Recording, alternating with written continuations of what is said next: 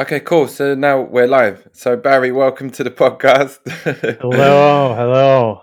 So I think we're just gonna jump straight into this because just a quick one. Me and Barry hadn't spoken for a very long time, many years, and we used to live together many moons ago, and we had a conversation as a catch up, which actually turned into uh, very sort of existential.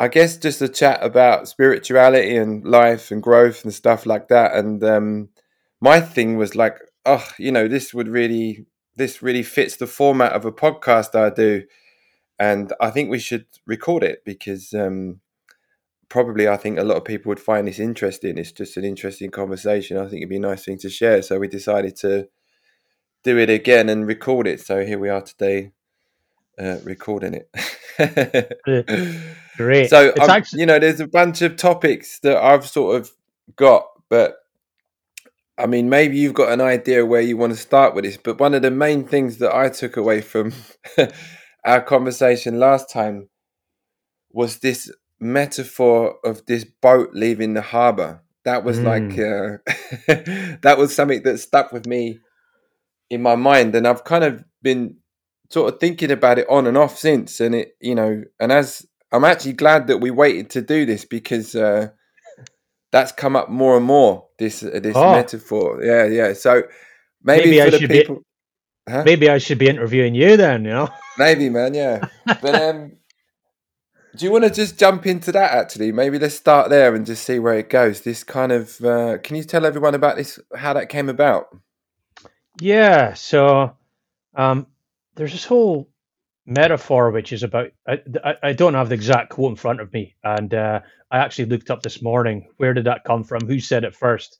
You know, Uh, um, Actually, it's attributed to Einstein, some other mm, guy, but they probably got it from someone before. The source of all these things is always interesting, but yeah. the essential spirit of it is that boats aren't meant to stay in harbor. That's not what boats are for. Mm, And you can take that almost. You can take that in so many levels. You could take that for your life, your inner life, your outer life, society. The universe. You could take it on every single level, and that's the core concept. I mean, mm. I think just remembering how we started off on that. I think that because I think you're right. We could have this conversation in about a year's time from now, and it'd be different.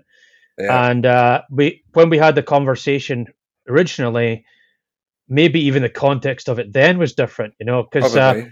you always want to wait. You think, oh, but I want this to be perfect. I Yeah, want to have all the answers, and mm, then we'll talk about it. But actually, yeah, I feel the authenticity behind this conversation is actually more when you say, well, I don't have it all worked out, you know? definitely. Uh, and so the context of it then, and it'd be interesting to see where it changed. I'm really keen to hear and understand from your perspective, why is it must have planted a seed or resonated with you in some way. I'm keen to Yeah, go there too. But yeah. from my perspective, I think what if you can tell me if you felt differently at the time, but when we spoke about this, the context was you, me, society, and conforming to a narrative. You get brought up, you're born into a culture which has a story and a kind of ideology hidden amongst Mm, it all that you grow up and you become very conditioned by it, extremely mm, conditioned by it, all the way mm. through from nursery rhymes, the films, the comics, Star Wars, Harry Potter, Disney, you name it, the whole thing. The message you get from your parents and other people that are influential around you, and you could say everything is influential around you.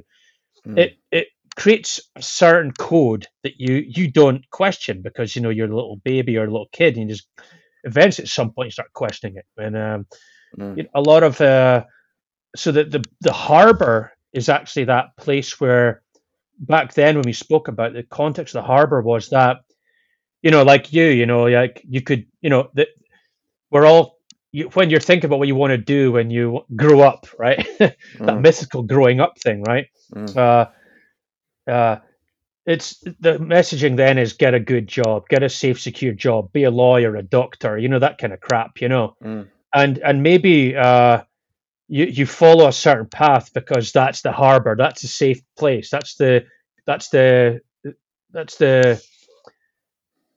tribal belonging. All your maybe some of your primal urges are satisfied in some way by conforming to that.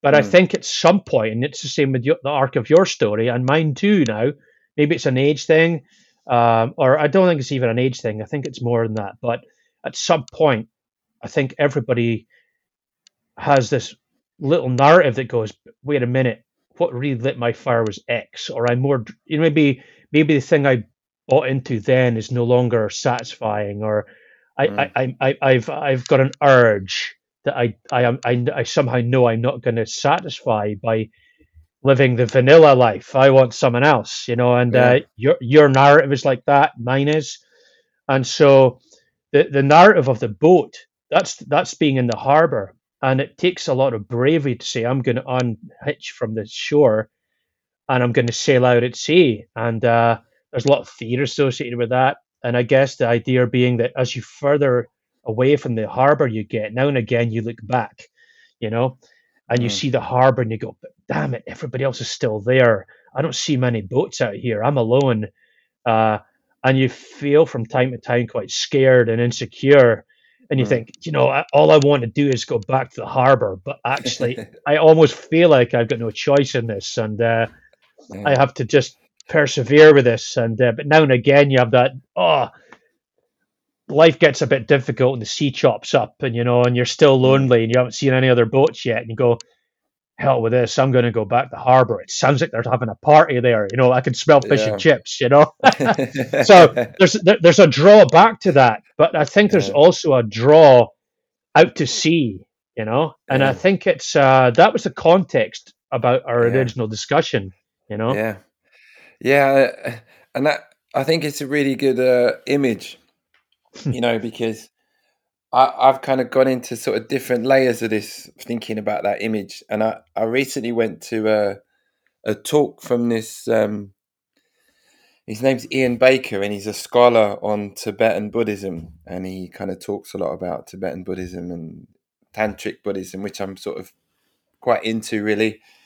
And he was sort of saying that the practices that he has and he teaches are really about breaking down boundaries. And I thought about that with this analogy of the boat, because for me the harbor could be what your boundaries are, or what your kind of you sort of described it as societal or cultural and stuff like that. And I think these spiritual practices of breath work and movement and meditation are designed to sort of break down what your idea is of yourself. yeah. But I to mean, it's kind of interesting. do that, you have to kind of go away from what you know. And I think what you know is the harbor, and what you don't know is the Mm, sea. That's the kind of yeah, the ocean. You're going into uncharted territory. You're kind of moving away from that's what great. you And think of as familiar and safe. And I think that I really like this analogy of the boat, because I thought about that with my own practices and my own. It's quite scary to kind of break down your ego and sort of question who you are, or maybe how you were brought up, and um, maybe some things that make you feel secure because they're kind of things you identify with, or you always have identified with, but maybe at some point they stop serving you and you start to question it. But then when you question that, potentially you're kind of breaking down who you are and questioning who you are. And that's the kind of, I think that's this path. And I think mm, that the boat leaving the harbour, to be honest, is one of the best the oh, best great. metaphors I've had for that. Yeah, because the ocean, this unknown place, is kind of this potentially scary unknown place where you could be very alone Mm, for quite a long period of time before you kind of, maybe the sea kind of calms down and you feel like you have some stability. So I kind of went to that place with it. And yeah. I've been feeling that a lot lately, is that urge to be alone. And there's an urge that I have sometimes, is to potentially go into some sort of retreat or go into a space where I'm alone, because I think at some level potentially that is one of my deepest fears, is to kind of Be be alone. completely alone. Yeah, really alone, and not like not having a support network, or not having a place where you feel you have some That's comfort. that's interesting, huh? I mean, we could get right into that,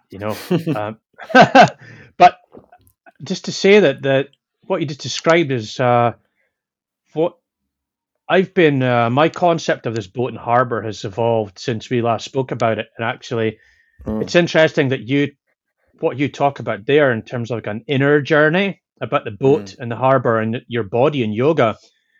I've been revisiting that myself deeply, really deeply, and I think even in that context, there's a boat and a harbour and a sea, and I've revisited some old books, and it's funny, you've ever read a book and then you go back to it years later and you think, did I even read this? This is Yeah. exactly what I've been wanting to read, and I didn't even notice it at the time. But that whole thing about being alone, it's interesting because that's almost back to what you described as like almost like a character armor, your ego, you know. And I guess it's hard to. I'm always looking for a system or a set of rules that I can sort of follow that help me make decisions or be guided. But I guess the problem with a lot of that is it's your ego making the rules, right? And Potentially, those rules have been like you're just making up rules based on Star Wars and Harry Potter and Disney and all the stuff that you grew up with, and it's breaking free of that. And I've actually found the journey into the body actually the most. You're yoga, you're into all that and feeling the energy of that. And actually, I've really had deep experiences of that in the past while, and just like you. So maybe the alone bit is it's maybe the opposite. Maybe you don't Can want you to be share? alone. Can you share about these experiences you've had with yoga? Yeah, I've got this. Actually, on the floor here, I have a bunch of books, which I thought, my short-term memory is not what it was, but that I've got. I almost. I have a background in. I have a PhD in science, one of my qualifications, and for some reason, I treated my self development like a PhD project, a research project, And I read one book, and that opened a door to another, and I just been on this journey, and I've got a bunch of books here, and interestingly, I laid them out randomly, or so I thought, but they seem to be in some chronological order anyway. Yeah. But just interestingly, I have this mug here that one thing I do is I do these extreme triathlons, and I do these endurance races. I've done them for like 10 years now around the world. And I did a race in the place called the Arctic Circle, Lofoten Islands in Norway. Actually, not far from you, but Not far further from up. me. Yeah. Beautiful place, And I'll show you it. Actually, let me get it. So I got this mug when I did the race at the end. That's the Arctic Triple there, right? But on the other side, there's this phrase, and it's the guy who was the guest speaker, and he's this guy's famous. His name's Joe Frio, and he's a founder of Training Peaks, and this is a software that pros, everybody, it's ubiquitous now for measuring your fitness and all the other stuff, right? This guy's like a big Strava. cheese. Yeah, like that, but way deeper, daily programming of stuff and all. It's used by all the pros and cycling teams and stuff. But anyway, he was there and I met him. And but on the back of this mug, here's the thing, right? The bigger limiter is not the body, it's the mind. Right? Yeah, I've heard that a lot in my circles. Yeah, and I think therein is the wrong turn straight away, right? And I think it's dualistic thinking. So every time I drink coffee from this, and it's pretty much every day, I ask myself the question, is this true? Right? And I disagree with myself depending on which day it is, right? I'm like, is it the body? Is it the mind? But I think I now have a much better answer to it from my journey. And I think it's actually that how we characterize the mind and the body is wrong. I say we, I'm making a big generalization here, but our society, the way I've been brought up is to think that I am my brain, right? My mind is my brain, right? And I would go as far as saying, as long as you hold that view, you're really imprisoned by it, right? And the revelation for me was more recently, actually, this is a continuum. It's never like 1 minute I think this, next minute I think that. It's usually a continuum. But I'm actually starting to, and actually yoga has been a method into this. And actually, the problem is, I think, like I described all my books, for me, it was an intellectual process because I thought it was an intellectual solution.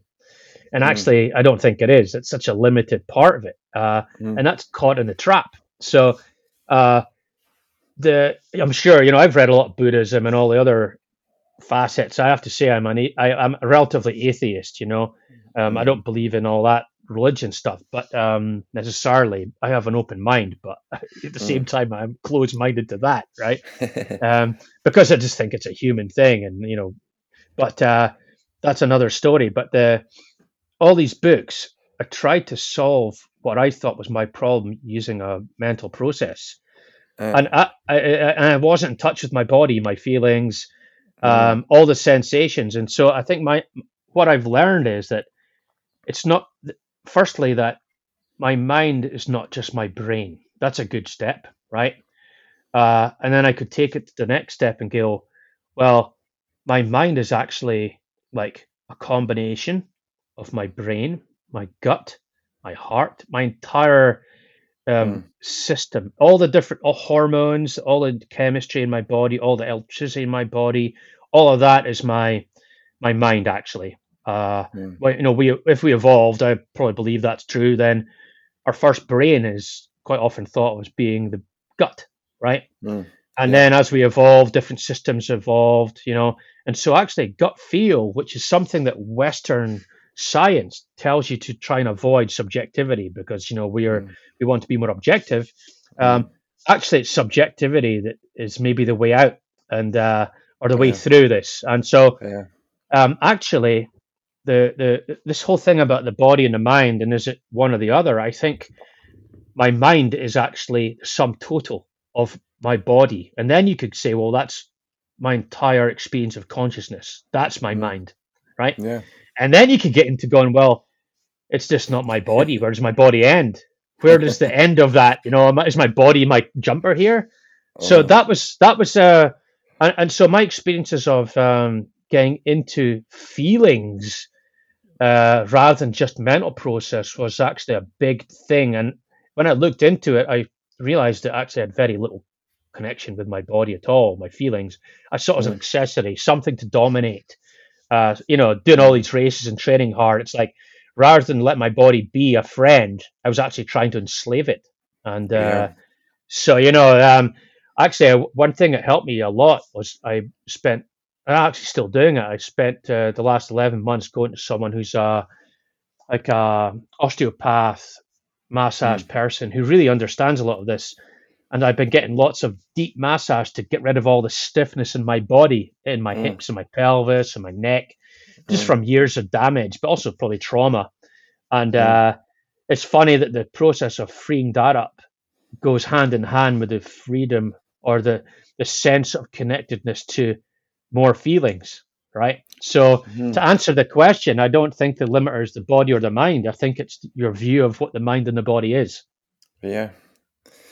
Yeah, I totally relate to that, because like you, my background was sports and competitive sports and totally used my body as like a tool, it was like, it was, I was manipulating it to do what I wanted. And it was kind of, the goal was to achieve something, not to build a healthy relationship with myself and my body. It was like a usage, but I think that's the difference between, because a lot of people ask me this. And I remember asking my first Ashtanga yoga teacher, Ian, I was like, what's the difference between us practicing yoga and like going for a swim or, and he was kind of, I had lots of questions for him like this, I was like, why this, why not that? And he was trying to explain it to me back then when I couldn't really understand the difference really. And, there's a big difference between using your body as a tool to achieve something as opposed to listening to the feedback it gives you and making choices in a healthy way that creates more of a better relationship with your body, which is actually creating a better relationship with yourself. I think it's like a practice of how you treat yourself potentially is how you treat everything. So it's interesting I you've had agree. that. Yeah. I think, remember, I think something we said before was, we talked originally, where does a lot of this come from? And if you've been brought up in the West, I hate calling it West and East actually, because that's, Mm, again, segmentation doesn't help us as a society, but you know what I mean. It's a relative mm, term. And if you're brought up in the UK like we were largely, then you're brought up in a culture which is largely Judeo-Christian dominated, and that means that the body is sinful, sins of the flesh. Whether you mm, believe any of that stuff or not, it's kind of penetrates a lot of our culture.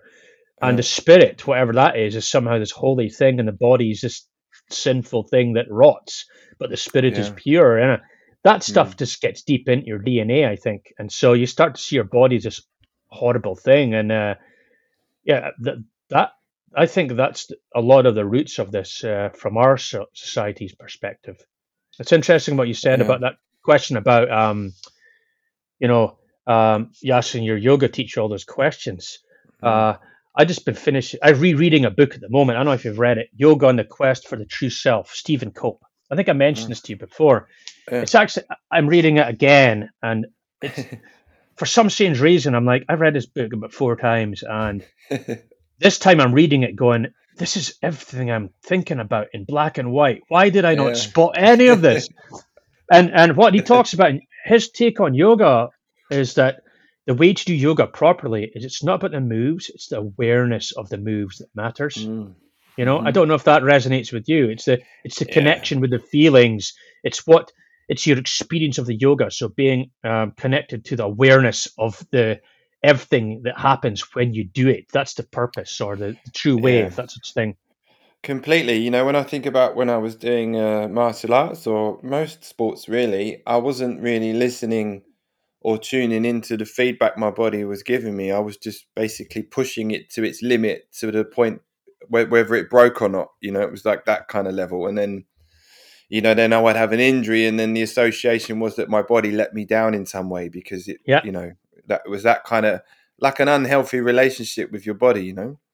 Or no And then you start, relationship. yeah, no relationship, and then you start looking to exterior uh, people to fix it and to explain to you what went wrong, and blah blah blah. But I think the difference with practices of yoga is that the feedback you're looking for is that feedback is what you're actually tuning into. You're not ignoring that feedback. So Yeah. I think if that's you such a are thinking about your analogy, what you talked about with your coffee cup, I think these practices cultivate your relationship with yourself. So I've met quite advanced like yoga practitioners who aren't really practicing yoga. I've seen people basically using their mat as a competitive sport with their body. oh It's like yeah. I don't think necessarily being flexible or strong can cultivate a deep practice, but I think it's about the intention and the awareness. And I think that sometimes people can associate that with flexibility and strength, but I think when your breath is correct and you're practicing with the right intention and the focus, then I mentioned this on here before. I had a great conversation with this guy called Simon Borg Olivier, and he asked me, he said to me, Jay, how much of your yoga practice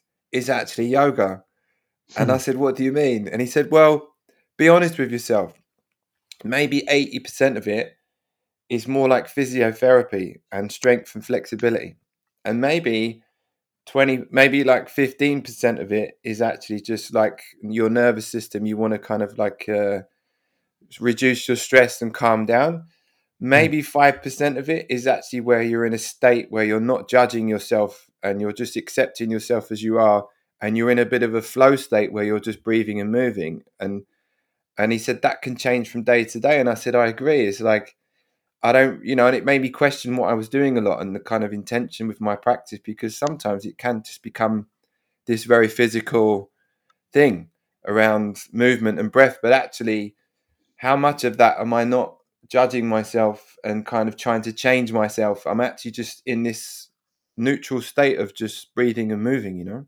I think that's the best way, isn't it? I mean, we're all learning this, and it changes from day to day, as you say. It's almost bad to make it one thing. I Mm, mean, I've gone full circle with yoga. I moved to, I live in Aviemore in Scotland, in the Highlands, and mm, we had this yoga class in our local hall. And it ended up becoming so popular, like it was, they had to do 2 sessions, and everybody mm. treated it as this amazing, like, chance to catch up and chat, and all that. Yeah, And but more and more popular. But for most of the people there, I think to start with, I'll talk about my experience of it. It was more about mm, stretching. I wasn't yeah, interested in strength.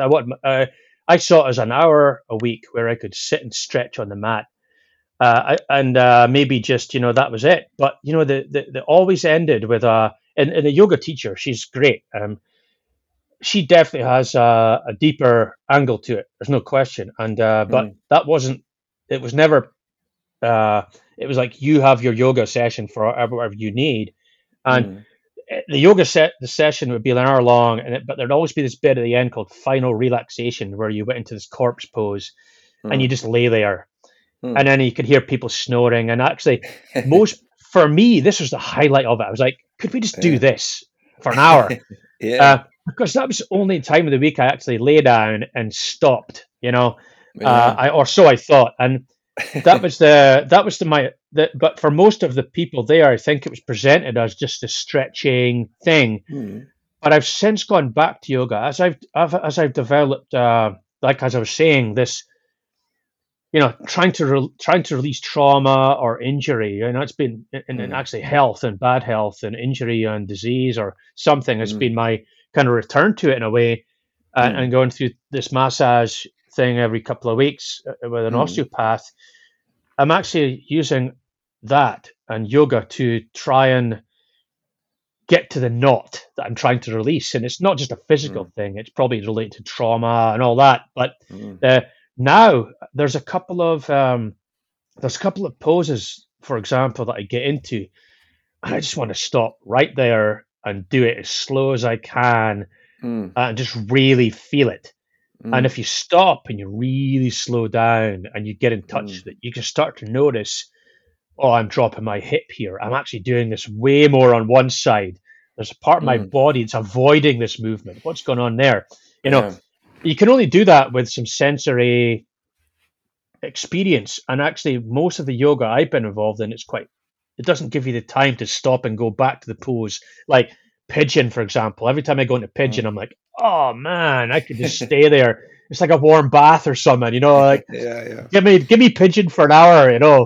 Uh, so now when I do it on my own, I spend more time like on my hip, my pelvis, and opening that up for whatever Mm, some reason, and just going whoa, and all of a sudden my the side of my head starts, all the nervous system that's tight in my mm. face maybe opens up from that opening up the hip, Yeah, and so I've gone full circle with yoga, and actually now seeing it as I'm trying not to even call it yoga. It's a definition, but yeah. the body is actually, well, again, we're back to polarity, body and mind, but connecting with feelings is actually, and the sensory side of it is actually, I think, again, that's like going out to sea. That's the Mm, boat leaving the harbor again, I think, yeah. and What, that's the, connecting with your emotions? oh man, big time. Yeah. In fact, one of the books right in front of me here was The Strange Order of Things. I don't know if you heard Mm, of that. It's mm, by Antonio Damasio. He's like on a million podcasts, and yeah. he's some like mega professor guy. But uh, his sense of it all is that actually uh, your feelings and everything associated with that are central, and actually they're your main guide, right? Mm, And he says that emotions and feelings are not the same thing. They're not even the yeah, same thing biologically. And so yeah. he says that's actually the order of things is actually that the feelings that you have are primary. But we're men, right? We're not meant to have feelings, and that's Yeah. big boys don't cry. Mm, That's sort of that's built into you from a really early age. So mm, that's something that at this point in time I'm sort of reconnecting with, and it's no surprise that the physical side of me is improving and relaxing at the same time as the mental side, because as I said, yeah. they're not different. They're all connected.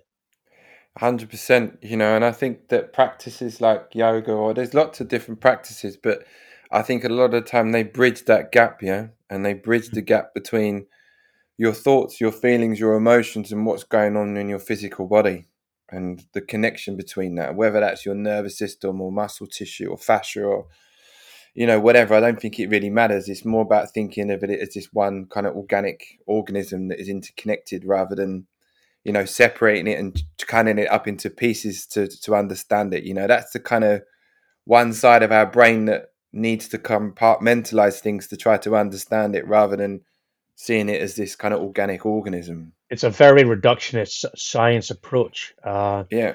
And that's why a lot of science in healthcare is failing, because it's siloed. We're actually treating a disease rather than a patient. You're right. Yeah. We treat an image. We treat a diagnosis, not the patient. That's another. It's kind of common. It's this reductionist thinking. And it's interesting because, like my Ashtanga teacher Ian, more or less any question you'd ask him, it didn't really matter what it is. The first series of yoga in Ashtanga yoga is called primary series, and his answer would be just do that. It's just like this one answer, really. And I think because for him, that system of breath work and movement is just go into that, whether it's physical, mental, psychological, breath work related. It's like, just do that and just go into that. It's funny you say that, because I think from our culture, I think the answer to a lot, the reason we're having this podcast, the reason we read books, the reason we do all this stuff is we're searching for some kind of ultimate truth or something, right? Because we maybe don't believe that what we have right now is legitimate, or it's not authentic or something. So we're trying to find that again. And actually, I'm starting to get a feeling that the answer to all this is actually something very, very simple, but we want a complicated answer. Because look, I've got all these books in front of me. How long are they? There's books that are 400 or 500 pages long, right? And I actually think the longer the book, the harder it is for the person to explain it, right? And probably, so some of the best books I have are, and the people who put it most simply, that's a small book, and you're like, and I think in my heart, you just mentioned it there, breath work, right? And mindfulness, I guess, is a term that's thrown around a lot about just connect with the breath. And actually, my gut feel, we're back to gut feel again, is that actually, like for me, I had no sense where my diaphragm was. I didn't do belly breathing. I just breathed through my neck almost. My throat, even so, and so even just developing an understanding of the way I breathed and how it wasn't helping me. That's still something that's blowing my mind, but it might well simply be that, again, connecting with, we call it belly breathing. I'd show you how naive I was. I thought my belly breathing was I thought my belly was actually where the most fat was, right? So below the belly button, if you're a type of guy, the lower abdominal area, if you don't use that much, if you've never used your pelvis and hips much, which is again related to emotion, I think. But for me, I thought belly breathing was breathing down there. So I'd keep my chest and my diaphragm still as hell, forcing myself to breathe from my belly. And I'm like, body's not even meant to do that, right? So this osteo person who had been helping me, she's been like, doing stuff with the diaphragm and like turning that on. And all of a sudden I'm sitting there going, right, start breathing from your belly, actually doing that. And this book, again, from Stephen Cope, talked about a really simple cue for it was, what was it? Belly breathing. It was something to do with soft belly. That was the cue. Soft belly. So just trying to breathe softly from there. But the mistake I was making was I was trying to restrict breathing from my chest and every other part of my body. It sounds stupid, right? But if you take things literally like me and they say breathe through your belly, you're like, well, I ain't breathing with anything else. So this whole breathing thing, but it's interesting just to come back to what you said about the importance of just connecting with the breath. It might be that's 90% of it, right? Yeah, it might be 99% of it, and we don't want the answer, right? We don't want the answer. We want the answer that says it has to be a system. It has to be a whole bunch of unattainable stuff to work through, and it's like no. that's getting back to the mind and the ego again, right? Yeah. I think there's different levels and layers to this. It's like I think these are the way I see it is that all of these things are different tools. And there's like a bunch of different tools that you can use I guess, to break down the different layers of yourself. And I think everyone has a different kind of starting place or a Yeah, yeah, different, a different origin with all that. And I think that not everyone has to do the same practice and not everyone has to kind of follow the same path. Everyone has their own kind of route. But like thinking about this guy's talk I went to recently, this Ian Baker, about what they were doing in Tibet and what I've been practicing from India and different parts of the world, I think they all have the same focus. And that's really is kind of breaking down these ideas around who you think you are. And I think that's the kind of, to me, that's the kind of origin and the goal of this stuff. Yeah, you get the physical benefits of being able to breathe better, your nervous system's more regulated, your muscle tissue becomes more sensitive and pliable, and you have less pain in the body potentially, and all these other kind of things that happen from these different practices. But I think the deeper structural layer of it is that you're going into yourself on a daily or weekly basis and kind of using your body as this kind of tuning fork to yeah, yeah. yourself. Yeah, it's like a self inquiry, and it's kind of at the most physical structure of yourself, which is your body, and listening Right. to that. And I think that's what cultivates this intuition and I like think you're right. feedback you get from that. Yeah, and I think that can kickstart people in lots of different ways. And the practices that this guy was describing in Tibet were very different to what I practiced, but at the same time, the intention and the focus was kind of the same. And I think that it kind of made me think that it doesn't really matter in a way potentially what the practice is. It's just what's the intention and how are you practicing. Yeah, but the intention is interesting because I I think it's a culture thing. If you get brought up in a certain culture like Asia or a Mm, Buddhist country or Hindu, mm, uh, your whole kind of wiring, because you've not been brought up maybe with Harry Potter, Star Wars, Disney, and yeah, Cinderella. yeah. Um, you have a whole different kind of system of processing things, and I think that's why people like us, when again more Western, I hate using those phrases, but you know what I mean. Yeah, yeah, I think a lot of us have a hard time connecting with an Eastern message because mm, we've been brought up in this attainment culture that there's somewhere to get to. You'd get your mm, job, you get your qualification, you pass your degree, you do this, you do that. And so for us, even this whole thing about there's almost a sense that, oh, I need to get to there and then I'll know. I need yeah. to do more of this, more of that. And the answer's Mm. just around the corner. I'll keep going around the corner. So I'll it be could happy even be, when. Yeah, yeah. And actually, maybe the whole yeah, concept of a boat in a harbour is a misturn as well, because maybe there's no such thing. Maybe it's all just one thing. But that's the ultimate scary thought in a way, isn't it? Well, scary. I use that phrase for a reason, for whatever. But the the concept that there's an attainment, and it's back to what I said to you a moment ago about the breath, and we mm, want a complicated answer, and we maybe want a complicated system because we've been brought up to think about things in a systematic, reductionist way.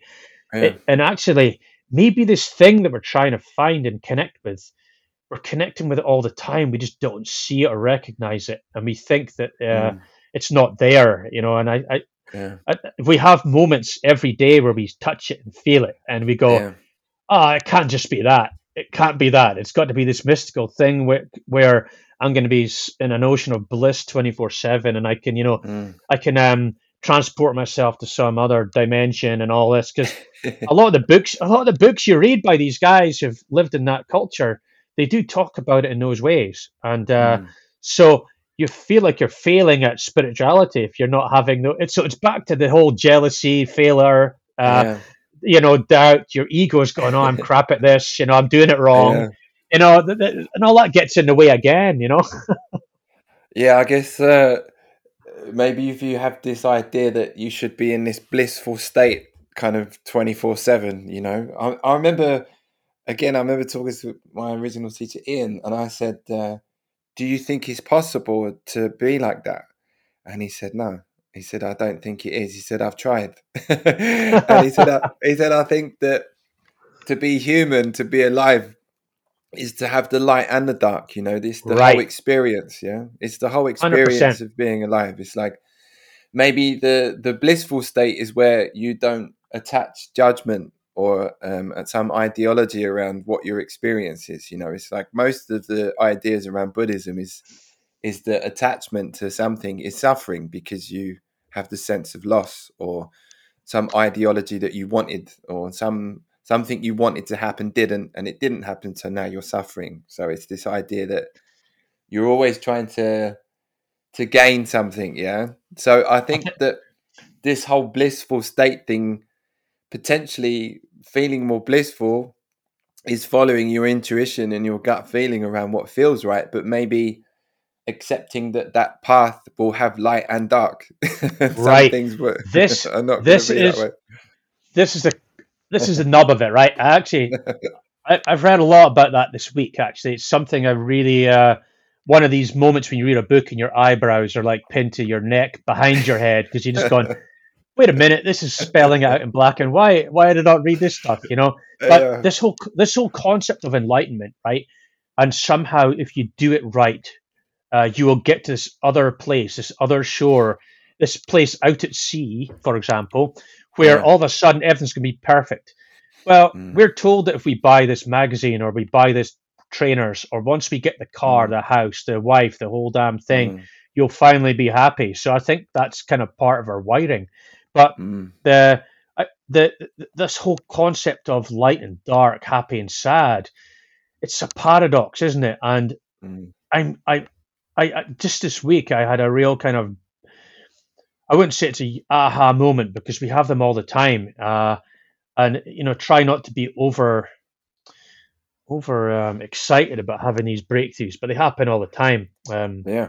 And this concept of polarity. So, let me give you an example of the paradox there, because even in meditation, so some of the most basic ones, if you did mindfulness of breathing, and there's a meta meditation, right, which is Yeah. all about cultivating loving kindness. Yeah. That's great. Yeah, well, Yeah. but there are places in that where I get lost with the logic, right? It's just the way I work, because in that it says, "May I be free of suffering, may she be free of suffering," and I'm like, so that again reinforces this thing that may I be happy, may I be free of suffering, and that again is back to mind body. It's a duality, and Mm. if part of the reason we were maybe all attracted to this in the first place is hard to know. I think there's many levels to this. The Mm. ego probably thinks it's attainment. It's another qualification. I'm better than you. I did the marathon. Once I did the marathon, I need to do an Ironman. Once I've done Yeah. that, the next thing's meditation. No, now I'm doing yoga. I'm now Conquer going to that. I'm going to get enlightened. That's the next step in my I'm going to put on my CV. Enlightened. But Yeah. but even within like some of those ideologies, like I just described meta meditation, there's this whole concept about being free from suffering, and there again, I get off that boat because I think, well, it's maybe that's impossible, right? Maybe the fact that we call something light or dark.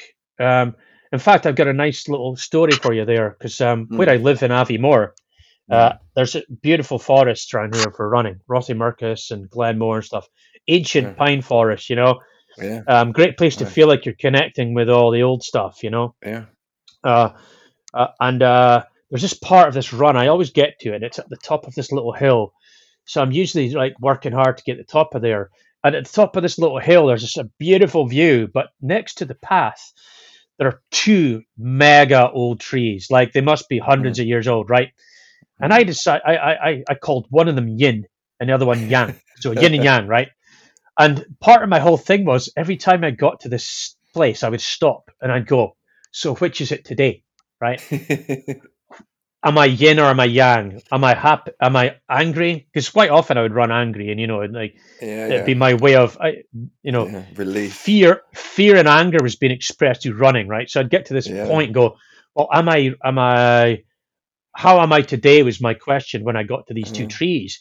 But I always viewed it that I should be away from the angry bit, and actually I should be the happy, blissful yoga Zen runner rather than this angry guy, Mm. right? Rocky Should Balboa, you know.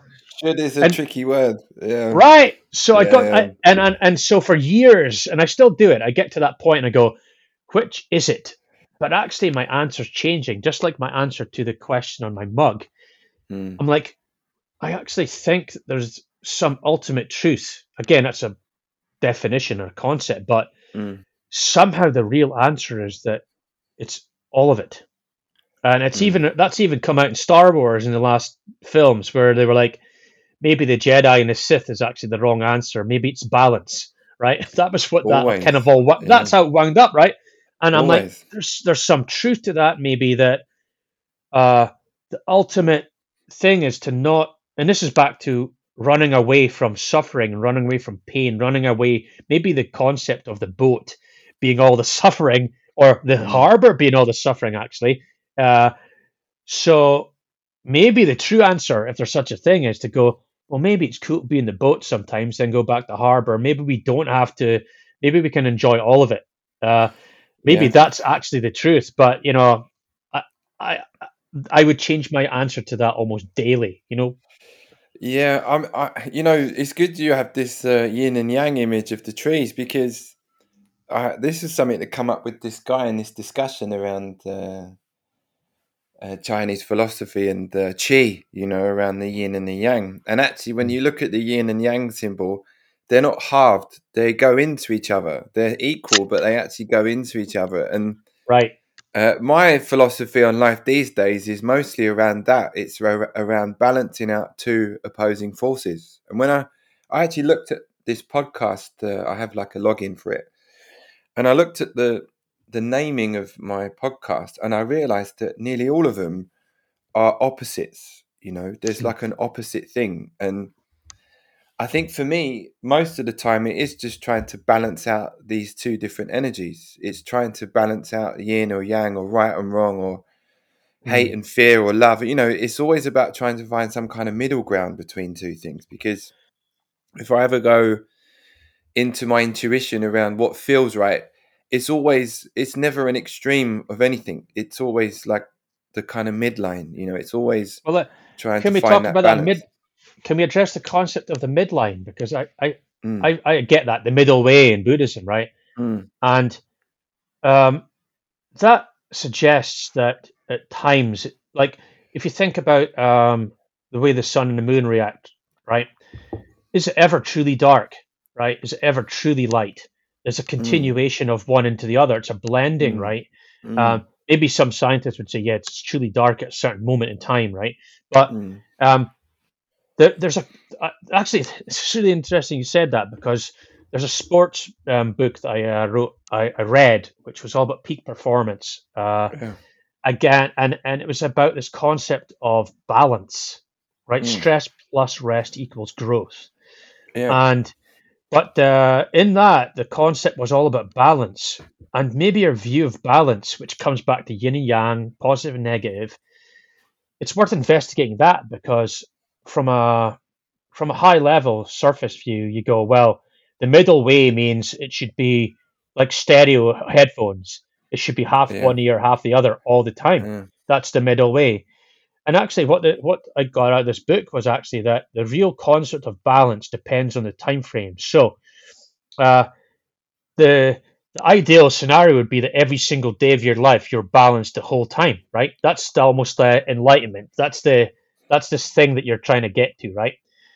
But mm, maybe the reality is that over the course of a week, for example, or a month, like if we were to say, you know, the perfect day, if you were to describe that, you wake up and you have this and you have that and you have, it's all about pleasure, actually. Ironically, a lot of it's about pleasure, right? yeah, um your perfect day isn't about getting bird shit on your head or getting knocked down or falling off your bike. you know a perfect day is always just all good things happen. You eat your favorite dinner. It's like your birthday, right? Or yeah, your birthday's meant to be like that, isn't it? Nothing yeah, can be it is, bad yeah, on your birthday. yeah, So but the way this book or this podcast guy was talking about it was like, actually, maybe if you look at it over a longer time frame, you have balance, but over a longer period. So all the things you want to do today, if you were to describe me, Jay, what are all the things you'd love to do? Like if you had your perfect day, you'd write them all down, right? Mm. And I'd say, well, maybe the issue here is time, because if you just looked at it from a perspective of a day, you'd go, how was your day? Oh, it was crap. I worked all day. Well, what did you do the other day? Oh, yeah, I had a day off. I went to the beach and sat all day and had a great time. Ice cream. Right. So if you mixed it up over 2 days, that's balance, right? Yeah. But because you look at it as one day, you go, one day was shit, one day was great. Whereas Yeah. actually you go, the balance was a sum of the 2 days where you had a blending of both, right? So what makes a good year?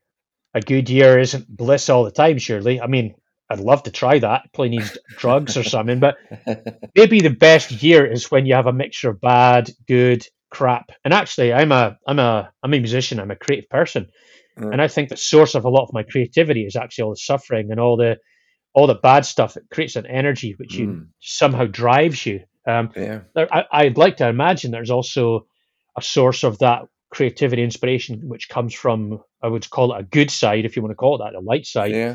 I guess a lot of creative people probably don't tap into that because we probably spend less of our time in that kind of state. I'm guessing. I'm just making a huge Yeah. generalization there, but you know, Yeah.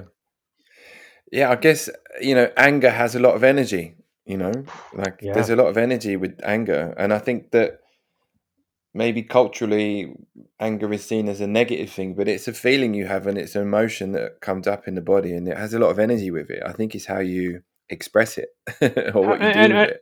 I'd be interested to know from your perspective how you feel that, because I mean, scientifically, we know that, for example, any given time, a thought or an emotion has a pretty short half life, way shorter than coffee, right? So 90 Yeah. seconds. If you have an angry thought right now or a fearful thought, if you actually gave it something like 90 seconds, it would just blow through you biochemically, right?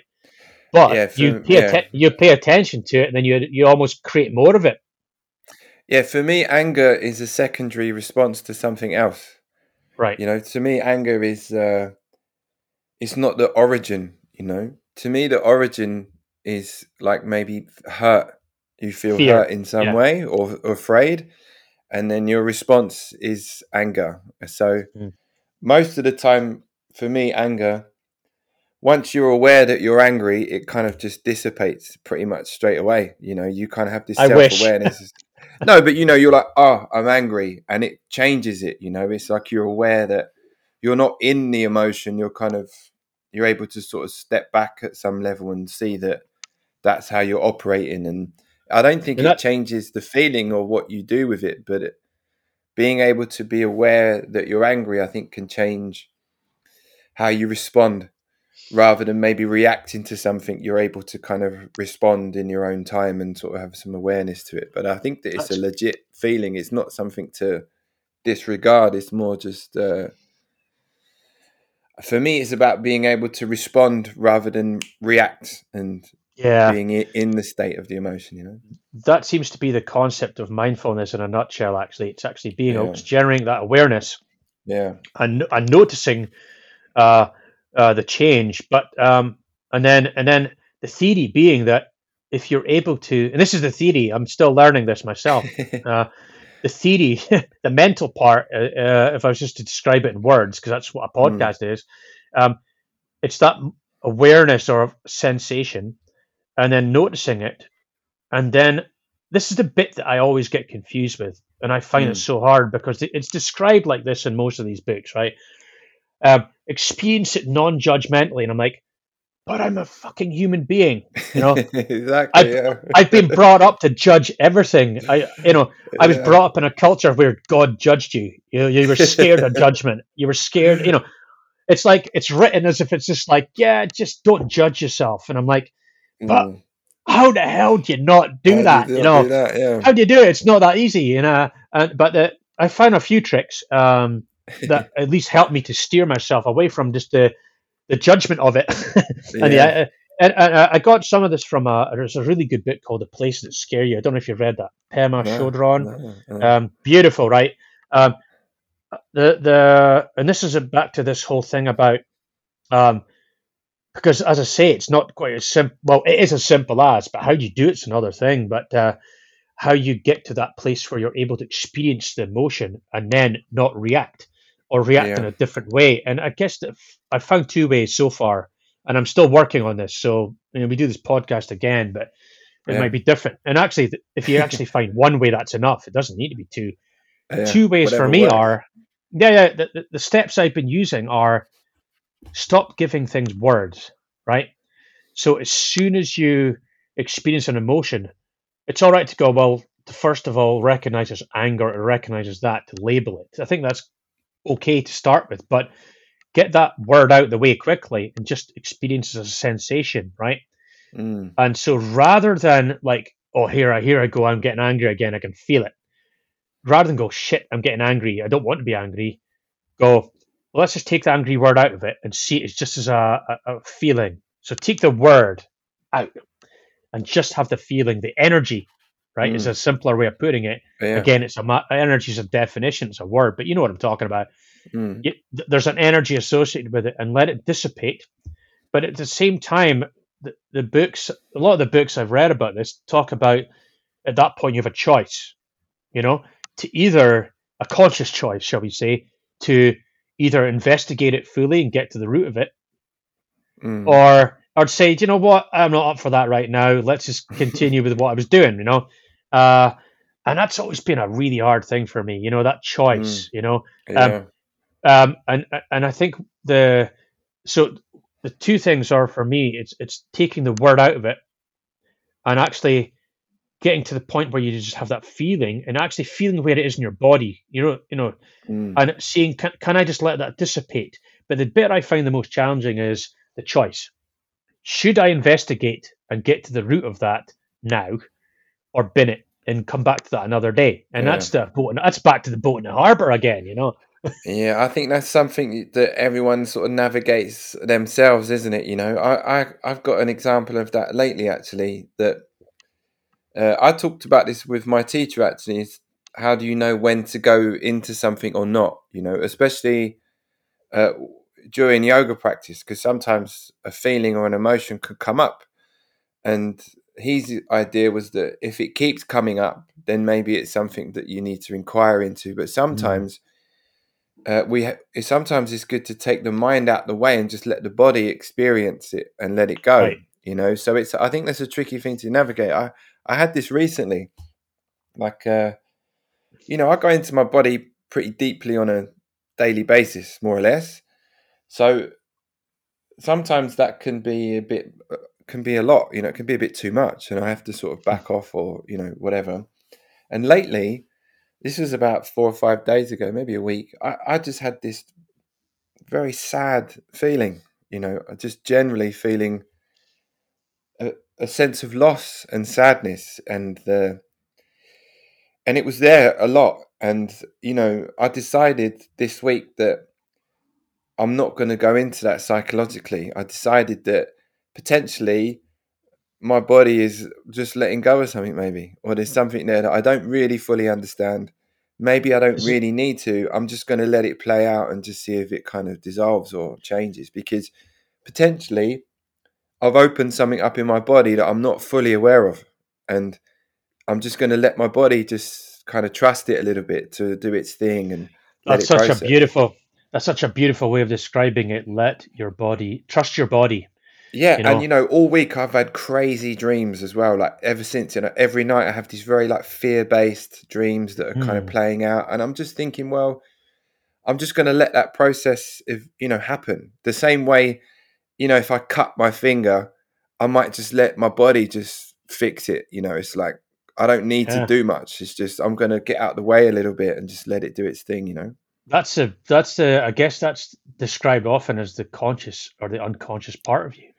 Yeah. And again, it's a duality, but I Mm. mean, but your initial reaction to when you feel that sadness usually is one of recoil, right? Yeah. Oh, there's something wrong here. I don't want to go there. And so you feel worse about yourself because you're feeling sad or blue or low. I got a little bit of wisdom on that for what it's worth, which is Yeah. and this is something I wrestle with all the time. But my experience of it. So the thing that really triggered this for me was about 3 years ago. I think I mentioned to you, I do these Mm. brutal races, X-Tri, Yeah. Yeah. triathlon, Ironman things. I did one in Switzerland called Mm. Swiss Man, and trained Mm. really hard for it. And all the way through at the end, I just gave during. I found it really hard because it's really warm. You know, I'm Scottish. I don't like direct sunlight. You know, it was really hot. I'd been trying this low carb diet, which was never going to work Oh for my this God. race. Yeah. Yeah, yeah. I was eating. I was using stuff like cheese and stuff, and I didn't realize it. But in really hot weather, your body just doesn't digest cheese. So I was eating Yeah. cheese. You need sugar and carbs. Yeah. Yeah, you do. My body, I start to look like a pregnant person when my stomach got bigger and bigger. And I'm like, man, I'm bursting out. It's like Alien. I'm bursting out of my cycling top here. And I'm trying to like cycle an extra 10 kilos of water up this damn hill, you know. But all the way through, I gave myself, I had a really hard day. And halfway through it, I was like, man, I'm just going to have to stop and get off my bike. And, you know, my Mm. ego was obviously not happy about this because I put all this Yeah. training in and my expectations were. And so I did this race and I got to the end and we finished. I finished and I seem to have this ability to recover when it gets colder, funnily enough. And not for the first time, Funny. but I came back from the grave, you know, and we finished and it was an amazing race. But I had this thing about I never want to do that again. I don't want to give myself such a brutal pasting mentally for, you know, Yeah. the judgment and all that. And so Yeah. I decided I was going to get to the bottom of it, and that started this whole process that leads us to where we are now. And Right. it's worth bringing this up because, again, my initial method was intellectual because that's all I knew. I always had the Mm. story that I've dug myself out of various holes because I've managed to develop an intellect, and then my Mm. mind is a solution to everything, and that only serves you so far. And Mm. I got to the point where it was really as much about there's two sides to this. Again, unfortunately, lots of things get described in duality, but Mm. again, coming to that book about yoga and the quest for the true self, which I'm rereading, Mm. in there we talk about there's almost I don't know if this is true, but the author talks about in most cultures that are spiritually inclined or seekers, if you Mm. like, there's two sides to this that you need to cultivate, and if you only cultivate one side, you're going to do yourself more damage. So let me explain it. It means like what we're doing on one side is cultivating more awareness, right? But what they never tell you in these books is, well, they do actually if you read them, you don't even see it, right? Because you don't want the message in there. But my experience of it is that I've always been a highly sensory person. That comes from childhood trauma. If you're living in fight or flight, you have a Mm. strong sense of am I safe or not, right? Mm. And so your radar is tuned really high to things, Yeah. and so for me, awareness was never that much of a problem. It was almost over awareness. Yeah. And as I've cultivated more awareness, like you might have described earlier, you get deeper into the onion. But the Yeah. problem is, there's only a few books I've read on the subject of enlightenment and all that stuff that they're actually a bit more honest, and they go, do you know what?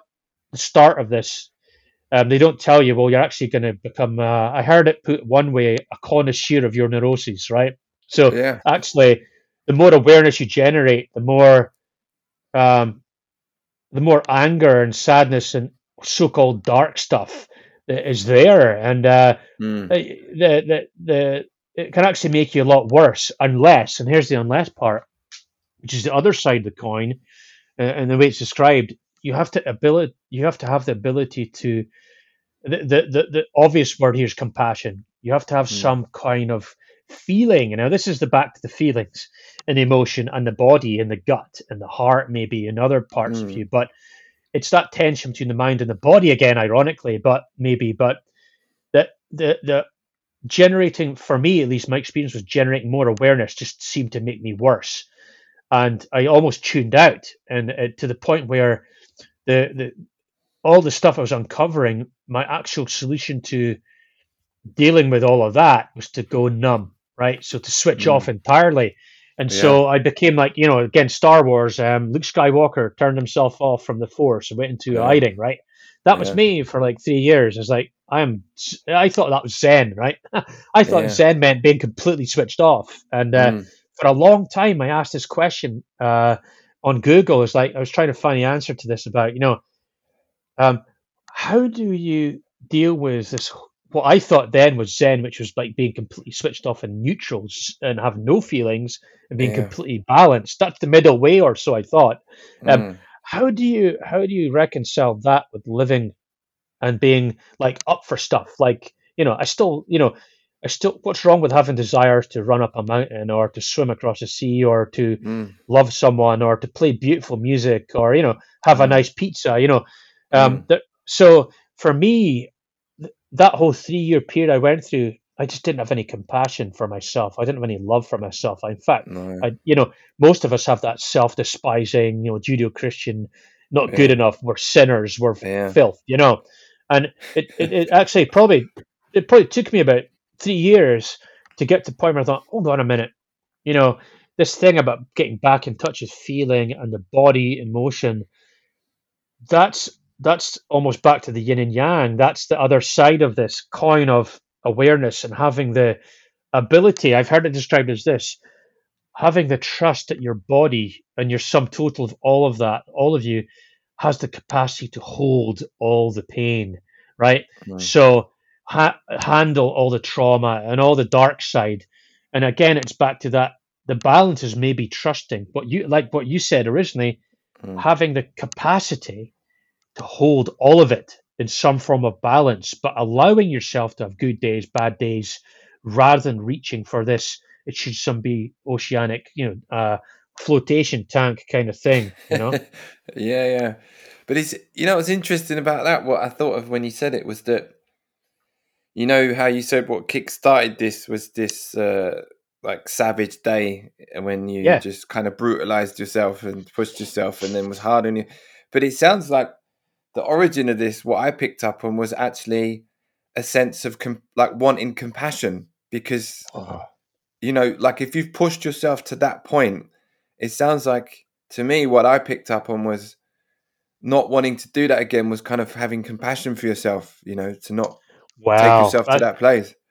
Actually, I think the roots of it, and I actually think the roots of. I don't know how much deep we do want to go down this rabbit hole, but Yeah.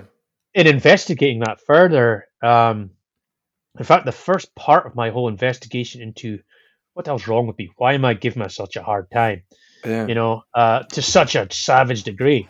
I Yeah. read I read a book I read a book called Get Past Your Past by Francine Shapiro, right? And so again, my first step into all this was actually intellectualizing um, what makes how much of an effect does your childhood and your interaction with your parents have on you and how you develop. Mm. And before I read this book, I just, most people who have some kind of angle that they're trying to resolve don't understand that actually most people, if not everybody, has this to some degree. Frankly, even people who look like they've had the most amazing childhood, it's not necessarily a blessing, right? No, Um, uh, definitely um, not. but even so, in the back of my mind, I'm going, yeah, but come on, surely those guys grew up nicer and had a nicer time. But look, this is part of the mistake we make. But that Yeah. whole thing to start with made me realize that probably uh, you do these things to get praise and love. So if you had a parents who loved you or Mm. conditionally, so be a good boy and I'll give you the present. Be a, Yeah, yeah. so we were all probably grown up in an era where it was like be seen and not heard. That Mm. whole type of thing was Yeah, quite yeah, definitely, yeah. prevalent then, right? And so your way of getting attention was to either be really great at something or, to be shit at something, like be a really bad boy, and then you got the same attention, right? Yeah, And yeah. it goes both sides of it. So I was a total rebel for a long time, and some of that was just attention seeking too, right? So Yeah. maybe the root of it was a sense that once so for example, in the races, once I finally did it at a certain time, once I was able to bike a certain ability, Mm. once I could swim a pace, run a certain pace, once I could put a race together, I would finally legitimize myself and all the time Mm. I spent doing it. And finally, I would get some acceptance. Yeah, It's yeah. all connected, right? So Yeah. what you're searching for is you're searching for acceptance and love and to belong, and all of that. And actually, if I spoke to the people who I know in that, who, like, I'm imagining this, and it's still, even though I'm saying this, I still don't 100% believe it. My ego won't let me believe it. If Yeah, all the people I'm trying to impress, if I said to them, look, this is why I'm doing it, they go, but look, you don't have to do all that crap first to yeah, like you. We're all yeah, playing yeah, this yeah. game about I need to look a certain way or do a certain way before I will fit in. And then that's back to the harbor. We're all trying to Mm, fit in. And on the mm, surface, we think we need to do all these outward things to become legitimate. And that was my starting point with all that. And I've gone full circle. Well, not full circle, but to the through that into what we were talking about earlier, but even this week about that connecting with yoga and feelings mm. and you know getting out, whipping yourself and all that.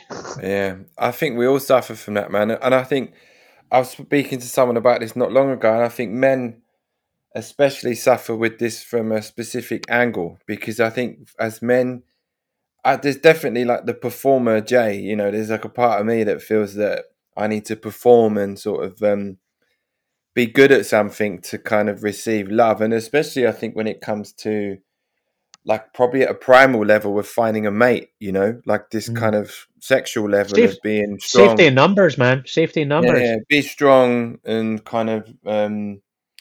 I think for men, it's a bit difficult to be vulnerable with their emotions because it's kind of seen as a weakness. And I think that as much as I've gone into this, I still struggle with that. It's like even with my partner now, it's like as a guy, you sort of had this sense of having to feel strong and secure and kind of like in a stable sort of way, and maybe being vulnerable with your emotions and being open kind of seen as like you're unstable or that you're not as strong. And I think men, I know that women suffer from this too, but I'm obviously talking about this from a guy's perspective, talking to another guy. I think that's something that is a bit tricky for men, and it's something that my father struggled with immensely. He was like strong, silent type. I never saw that guy vulnerable or weak ever until he had a breakdown, and then it just hit him like a fucking tsunami. So, Yeah. for me, that was like a wake up call of like, as a guy, you can't live like that your whole life. That you can't be like that forever. Well, you can, but I think there's a cost to it. And Yeah, it's a like cost, that, huge one. Yeah, yeah. I just got a yeah, book here by a guy called Gabor Mate called "When the Body Says No: yeah, The Cost of Hidden Stress." And yeah, his whole concept is that you know that repression of emotion, either good or bad, it doesn't maybe matter. But yeah, yeah, I guess he would probably talk about it more from negative. Keeping all that at bay and repressing all of that, ultimately, it does go somewhere, and all this repression of stress and mental health and anger. Actually, for me, it was actually more repression of happiness. To be honest, yeah, uh, doing all of that, you're it, his concept was that that's actually the root cause of a lot of ultimately disease and yeah, our health problems is the repression of that, and it gets stored in your body in some way. Linked to like another book I have here called "The Body Keeps a Score" by a guy called Bessel yeah. That's van a der great Kolk. one. Yeah, mm, Man, it's the same type of thing. They're both linked, those books, same sort of thing, but it's that repression. Uh, and yeah, ultimately, like I've been trying to deal with some health problems for like 3 years. I wonder if it's mm, actually related to because the health problems flared up when I started doing all this. And so, yeah. depression, Interesting. Yeah, releasing all that energy, energy. Yeah, I didn't have the compassion to handle it, so I just became worse and more yeah, angry, and it stored mm, itself as a. I just read in a book it talked about. I don't know if I can really believe this, but I like the concept of energy vortexes in your body. Like I mm, don't know about chakras and energy and centers. yeah, I can see physically how we have bodies which have sources where there's more dense energy because we're a nervous system. But things get stored in places, muscles get tighter, so there's a mm, different energy quality. I can get with that. And mm, so muscles eventually become super tight and you get knots in your body. mm. But it could be probably traced all the way back to some emotional trauma thing rather than just hitting your head on a wall. Yeah, they're not separate. Most of my job is about this, and for me, they're not separate things. And I think the more and more the longer I'm alive, the more I think of everything is energy in a way, you know, potentially. Like, especially when I think about my physical self, you know, I see there's less of a boundary between my body and everything else. You know, Yeah, when I've kind of gone into quantum physics and other aspects, and it kind of is very similar to a lot of Eastern philosophy, really. When I think yeah, yeah, about, yeah, you know, I recently had a tooth removed, and you know, I thought that's like part of me is now not part of me. You know, that's like something that's gone. And the same way when I eat something, that then becomes part of my body to some yeah, extent. You know, it's like it's now part of me. So I think when I think about stress or emotions, or to me it's like a culmination of another type of energy that manifests in the body, and it needs to go somewhere, you know, whether that's expressed outwardly in a positive or negative way, or it's internalized in a positive and negative way. And I think that repression of that energy uh, doesn't lead to good things, you know, it doesn't lead to a balanced yeah. state in the body. Yeah, it needs And I to be think expressed. Yeah, that's I almost say it's an ultimate truth rather than a relative one. You know, I think yeah. if we go into that, it really throws up some mega questions, doesn't it? You know, I mean, I'm fascinated by this whole concept of, you know, again, energy. I'm like you. I like intellectually. I got some books on quantum physics and all that kind of Mm, stuff. You know, and mm. quantum entanglement and, you know, all this Yeah. stuff. You know, and on one level, it's mathematics because most of it's been, you know, born out of mathematical equations and stuff. But there's a symmetry to it, and a lot of the mathematics in Mm, nature, and you're like, wow, you know, that just fries me. But you know, it's mm. almost like it shouldn't be surprising. But the Yeah. if we are here's another angle to this, which you know, this is back to like the boat and the harbor and being out at Mm, sea, and maybe it's all just one. It's that whole kind of, you know, I've heard it put like, you know, the large self, the S with a capital S, you mm, know, self with a capital S. Uh, I find I really struggle with a lot of that, but I can get it conceptually, and I can get it. I can almost get it. If I use my imagination, I almost think I can feel that.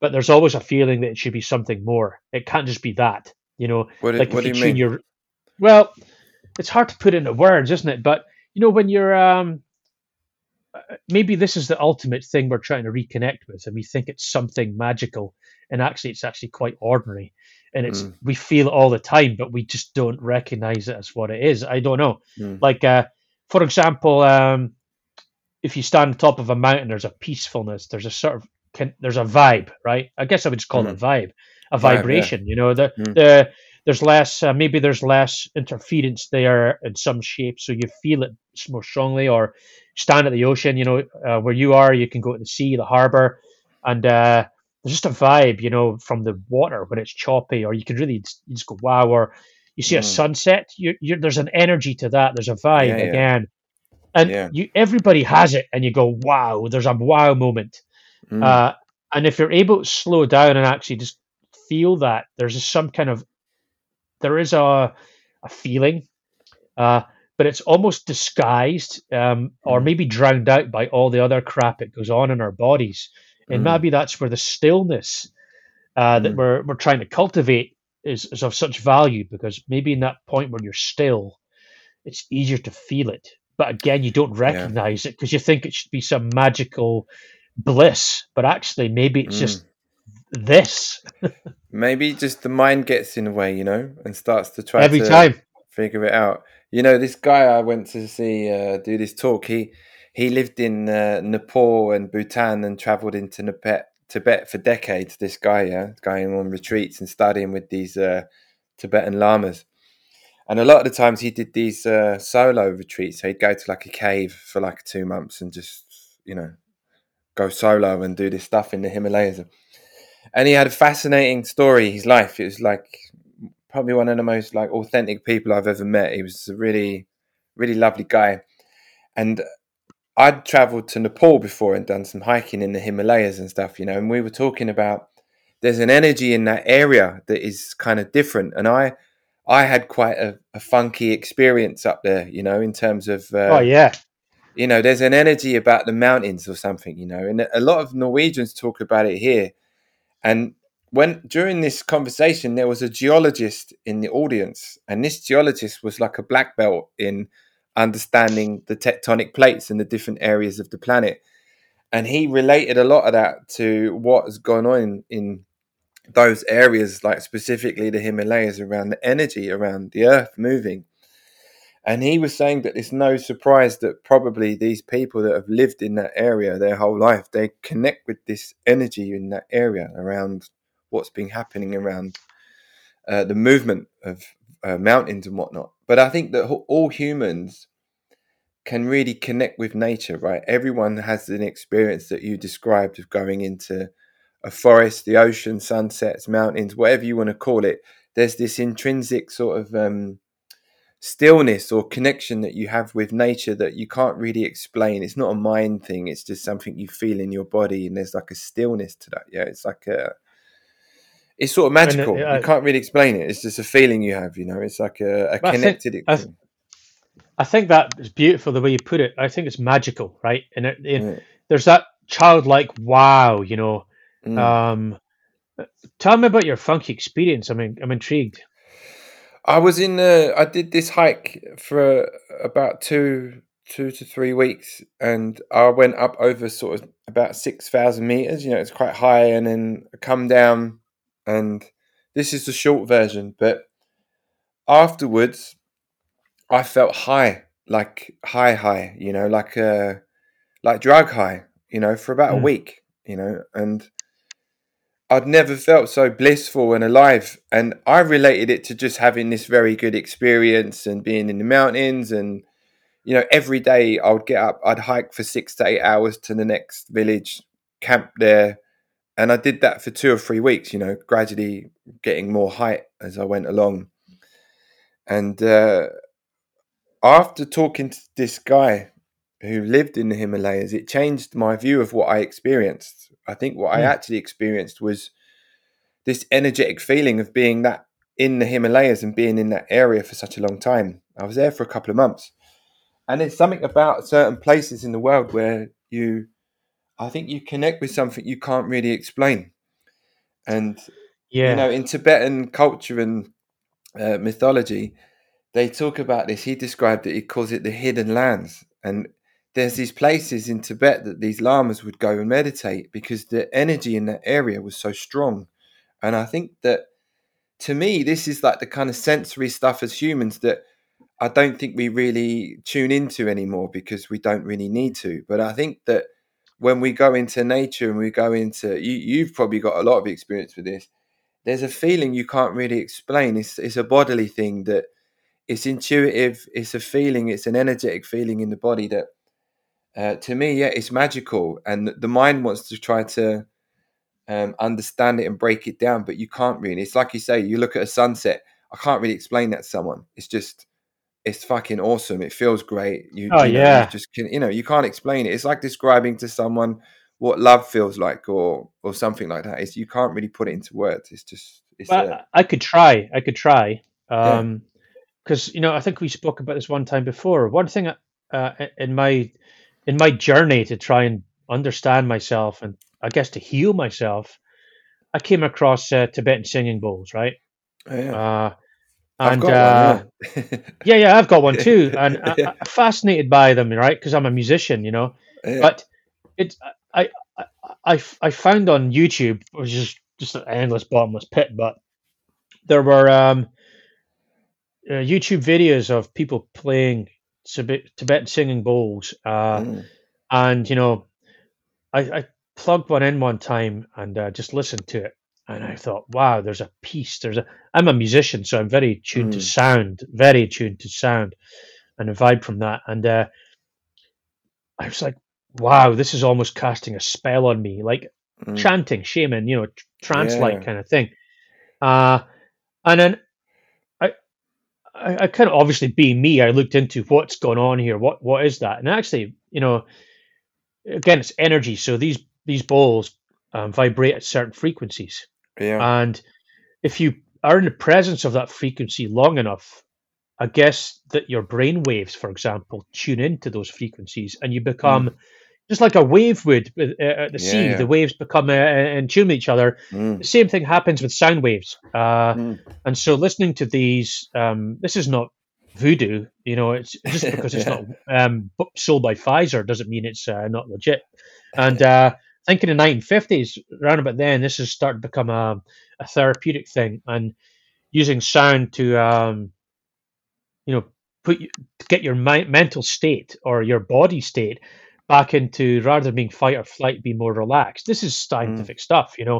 And so they mm, have different sizes of singing bowls for different uh, frequencies, and they relate to different brainwave states. And I mm. found this fascinating.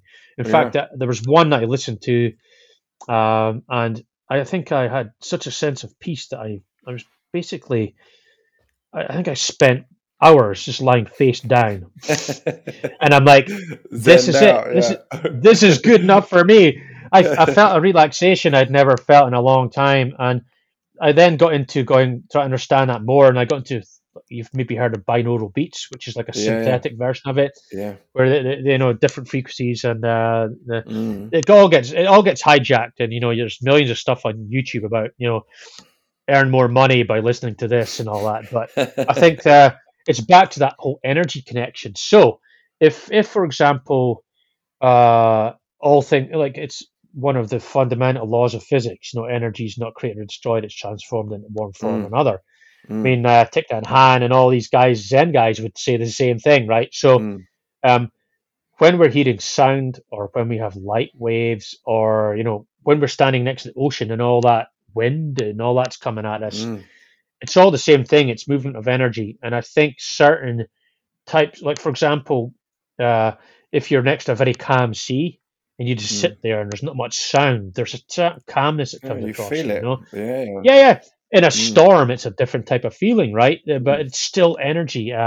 So in a way, I would suggest that maybe what you experienced in the Himalayas, if there's a certain density of energy in mm, certain minerals, the periodic table is exactly this, right? mm.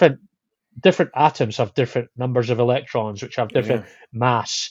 So yeah, maybe certain things at a certain mass, certain frequency, have a certain type of effect on certain parts of you more than others. That's why yeah, people are yeah, into crystals and stuff, I guess. But yeah, so maybe where you were in the Himalayas, there was a place where there was such a density of a certain type of energy, and you were in it for long enough that it just eventually wiped some yeah. of it just changed your vibe in a way. Yeah, That'd be one way of looking at it. I totally relate to that, and it's like I didn't want to leave, and I remember the day I left Nepal, I cried on the plane. I literally like had a moment where, and it came out of nowhere. It was like a weird experience, but when I think about this energy thing, this is where it goes back to emotions because Mm. I think emotional states can change your vibration. It can change the way Oh you yeah, energetically are. So when I think about like everyone's felt this, you go into a room and a couple or someone's just had an argument, you can feel it. It's just like yeah, the room has a different energetic quality. In the same way, when I go to practice yoga in a studio, in like where everyone is, there's a vibration in the room that's different. Like sometimes when I finish class, I just look and watch people in shavasana, taking rest, because some days, not every day, but some days there's like you could hear a pin drop and there's like a complete silence in there that is totally different. And you yeah. can see that the people have slipped into a different state and their vibration is different. The same way some people can arrive to a class running late, pissed off, they've just had an argument with someone or whatever, and then they float out the studio in a different space, and energetically, I think that everyone feels that. Everyone can feel people's different energy, It's the same way going to the Himalayas or wherever. Everyone has a different energetic quality. So I think when you're angry or your vibration is different, I think intuitively as humans, we pick up on that the same way we pick up on the ocean, the same way we pick up on the Himalayas or whatever. I think everything has an energetic quality, whether it's Yeah. music, emotions. It's just, And yeah, go if on. you think about the way that we interact with energy, um, think of up your senses of touch, smell, sight, all Mm, those, and all the other ones maybe.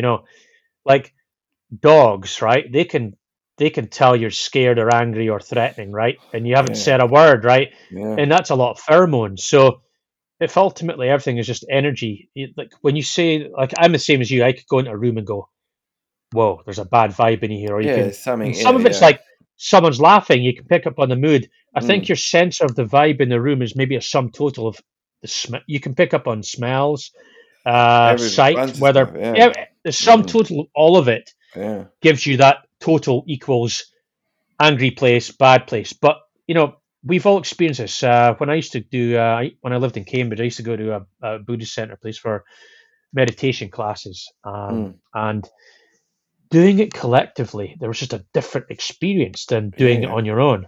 Yeah. Um, and some of that your ego tells you, well, that's just because you had the discipline for an hour to sit and do it. But Mm. actually, no. The feeling of it, and that's why, like music, playing music on your own or playing music with other people or listening to an orchestra or something in person, it's like, Yeah. holy Yeah. crap, this is like Totally. 80 people all in some kind of joint up thing, like Yeah. I'm a musician, and I play music intimately, and Mm. I think the interaction between the audience and the performer is actually very close. And Mm. you're playing, I'm very tuned into this. When you're playing, you're very in tune with the vibe of the audience. Yeah. And so you're playing the music to them, but in a way, they're projecting an emotion back to you. And it's a two-way feedback loop in it, so they're almost participating in the performance as much as you are, Yeah. Yeah. I feel that very strongly.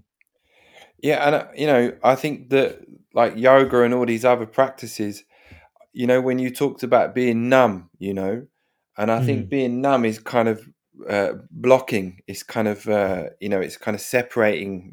Whereas I think what these other practices do, the same way maybe people get the same feeling like you described when you stretch, is this opening up. Yeah, it's this sense of right. opening up, and like I say, I think it's like dissolving boundaries. It's dissolving the boundaries between yourself and everything else. So you're much more sensitive to what's going on around you, so you're not sort of blocking things or obstructing things. Mm, You're more aware of the interconnectedness between yourself and everything else, so you're not yeah. separate. And I think when you're See, more like that, you're more compassionate because you realize that everything sort of affects everything else.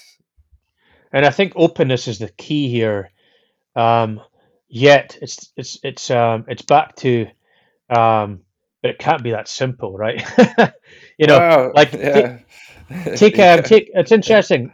Posture is so fascinating for me. So we have. I've probably spent 11 months now working on having a better posture because didn't even realize. I walk with a sort of my mood and my posture are so related. So the way you sit at a Yeah. desk, the way you walk, the way you Mm. sit with people, the body language, it's the same thing. It's actually, but it's okay, it's right under your nose, isn't it? But the way Mm. that you move and the way that you don't move has a lot to say about your state. And there's a guy called Jordan Peterson you may have heard of. Yeah. He's like the arch rival of Sam Harris or was or something like that. But Uh, there's a book I found it one of the most darkest books to read actually, which was the Lessons for Life or whatever he came out with, and it was actually a really dark and really I found it really disturbing actually, yeah. which probably said more about me. But Maybe. there's one chapter which says stand up and put your shoulders back and stand up straight. And I haven't read about the stuff it claims, but there's something to be said about the way your posture and standing a certain way, you actually increase certain types of hormones in your body by Yeah, that's standing a legit. certain way, Yeah, right? yeah. It's legit. Mm. Well, that's emotions and hormones are, it's all linked up. So having a certain posture, being more open, it probably just that in itself stimulates like a different mood. Like here's another one, right? Which I always laughed at, but now I take a bit more seriously. Is uh, it's said that if you want to run faster, smile more, right? And I'm like, Yeah. well, whoa. I mean, I hardly ever smile, right? I never. There's hardly a picture of me smiling in the whole When you're history of me running. ever. No, even doing things I like, and You try smiling, and all of a sudden, the movement of your face muscles, it has an impact on your biochemistry and your mood and serotonin. And you're like, wow, that's just Yeah, another example of the connectivity of it all. this is legit. It's funny because a lot of my job is about observing people's bodies, and I kind of observe people on a day-to-day basis. And one of the first things you do in yoga is you stand in this posture called Tadasana, which is basically feet together standing. And there's an Ashtanga teacher who talks about this. And some people can stand with a very sort of proud chest, almost military. It's kind of stiff. It's like it could be seen as arrogant almost. Like, and you've seen a military parade, and that's how people stand. It's fixed, it's hard, it's rigid, chest out. It's like confident, strong, it's sort of projecting strength. Maybe if you had rounded shoulders, head down, it's a different energetic feeling. You have this sort of sad, weak, inferior, kind of negative associations. And there's lots of different ways you can play with this, even with like hand positions and stuff. So I think that your body language and how you move in your body does say a lot about potentially how you're feeling, or what what you're putting out, projecting, what your And and I emotional think state is. and I think we've again, that's back to when you go into a room, subconsciously you probably read how everybody's posture is, and you know whether they're like, it's Yeah, my dog. I got a dog, and if it wants to play with dogs, it does a certain types of posture. If yeah, the dog is fuck off, then it's a different posture.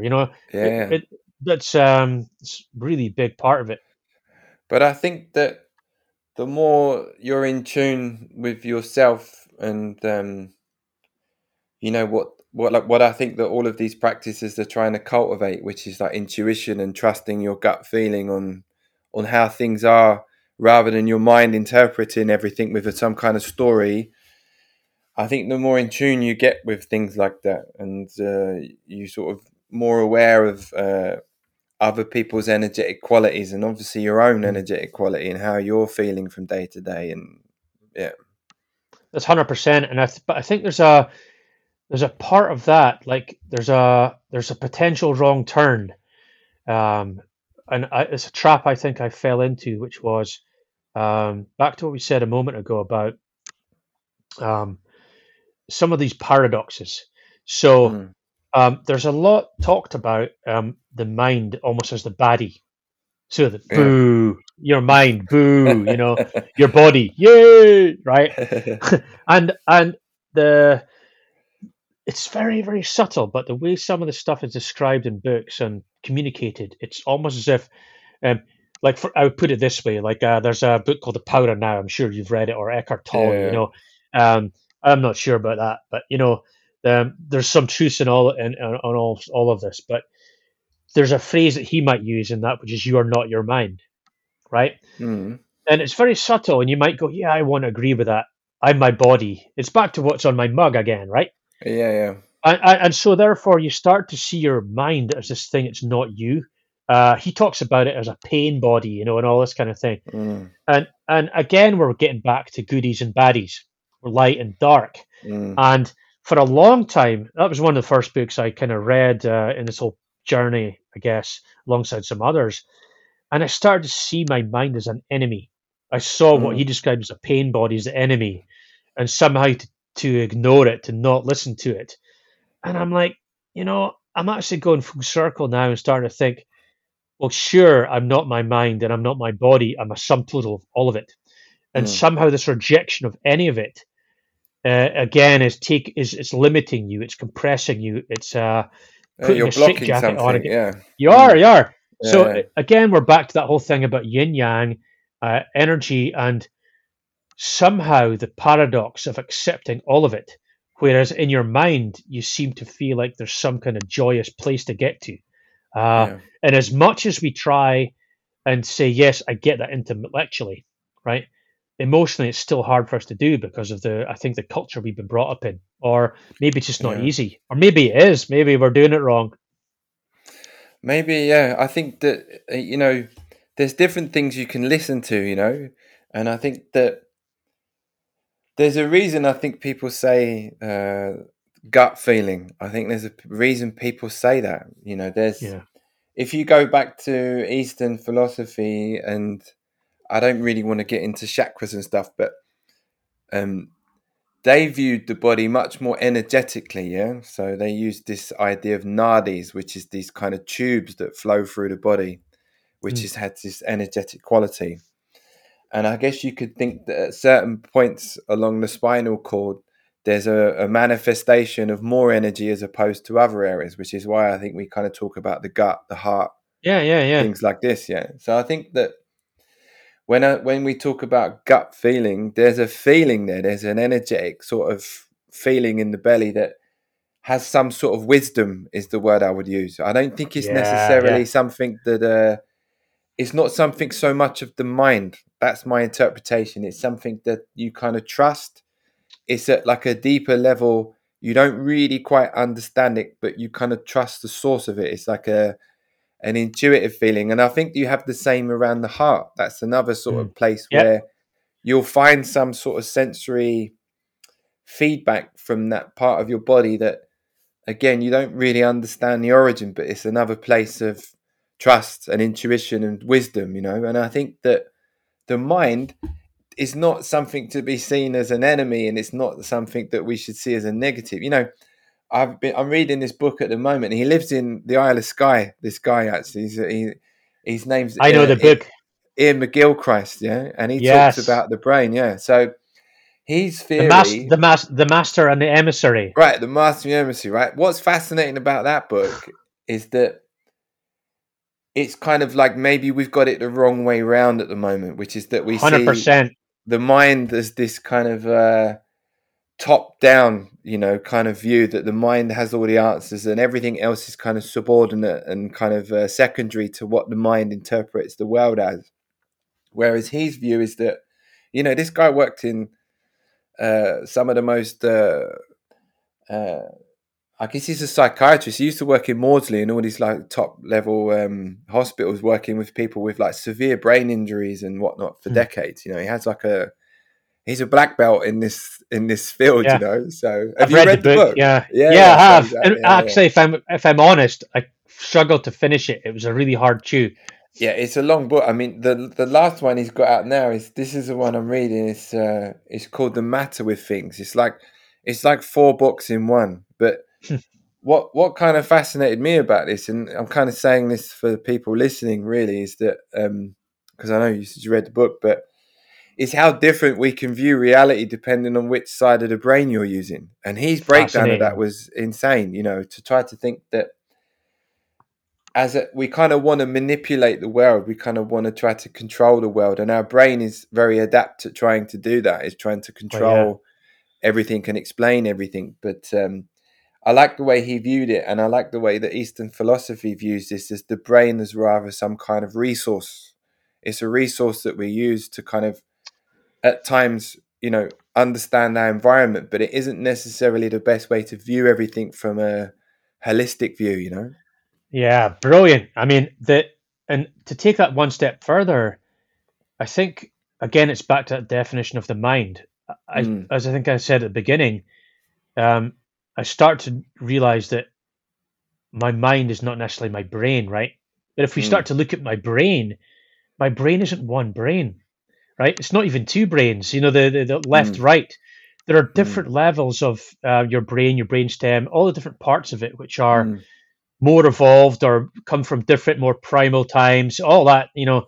Other books have talked about it, like there's a chimp paradox, which has been very Yeah, popularized by the British cycling kind of mob, yeah. and there's lots of other books that are kind of talking about the same thing. About the thing I love about that McGilchrist, the way he described it was when he talked about what the brain actually does. It's like almost a war, right?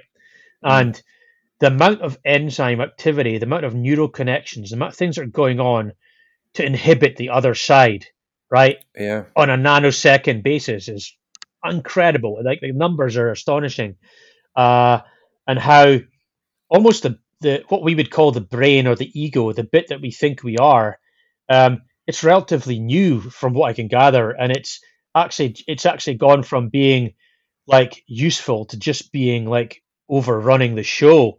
You could Yeah. almost say, I will almost speculate whether evolutionary, this is actually part of the downfall of humanity, the downfall of our species. Is we've inherited a flaw in the trip in the system, and it's actually our minds. And maybe that's our existential risk, and maybe the way out Yeah. of this would be to get that turned around a bit.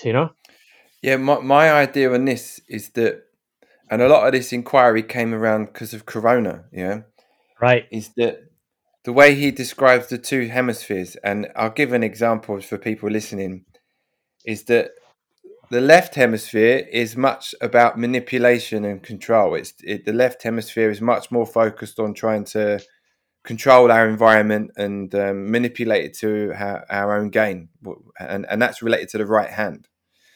And the right hemisphere is much more seeing things in a bigger picture. So seeing things in how everything affects everything else, and a much more kind of understanding of like nuances.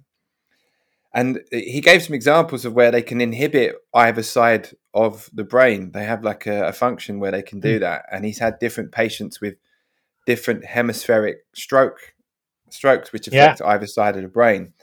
And the one that made it really clear to me was where someone who had a stroke on their right hemisphere, so now they're only really operating with the left hemisphere, had this very kind of reduced view on the world. So this person was missing their right arm, yeah. But if you asked them if their arm was there, they'd say, "Yeah, it's completely there. It's fine." And they'd ask them to move it, and they'd say, "Yeah, they're moving it, and there's nothing going on." And they were not open at all in any way to the idea that that was not true. They were completely set in stone about their idea and reality, and no one was going to change it.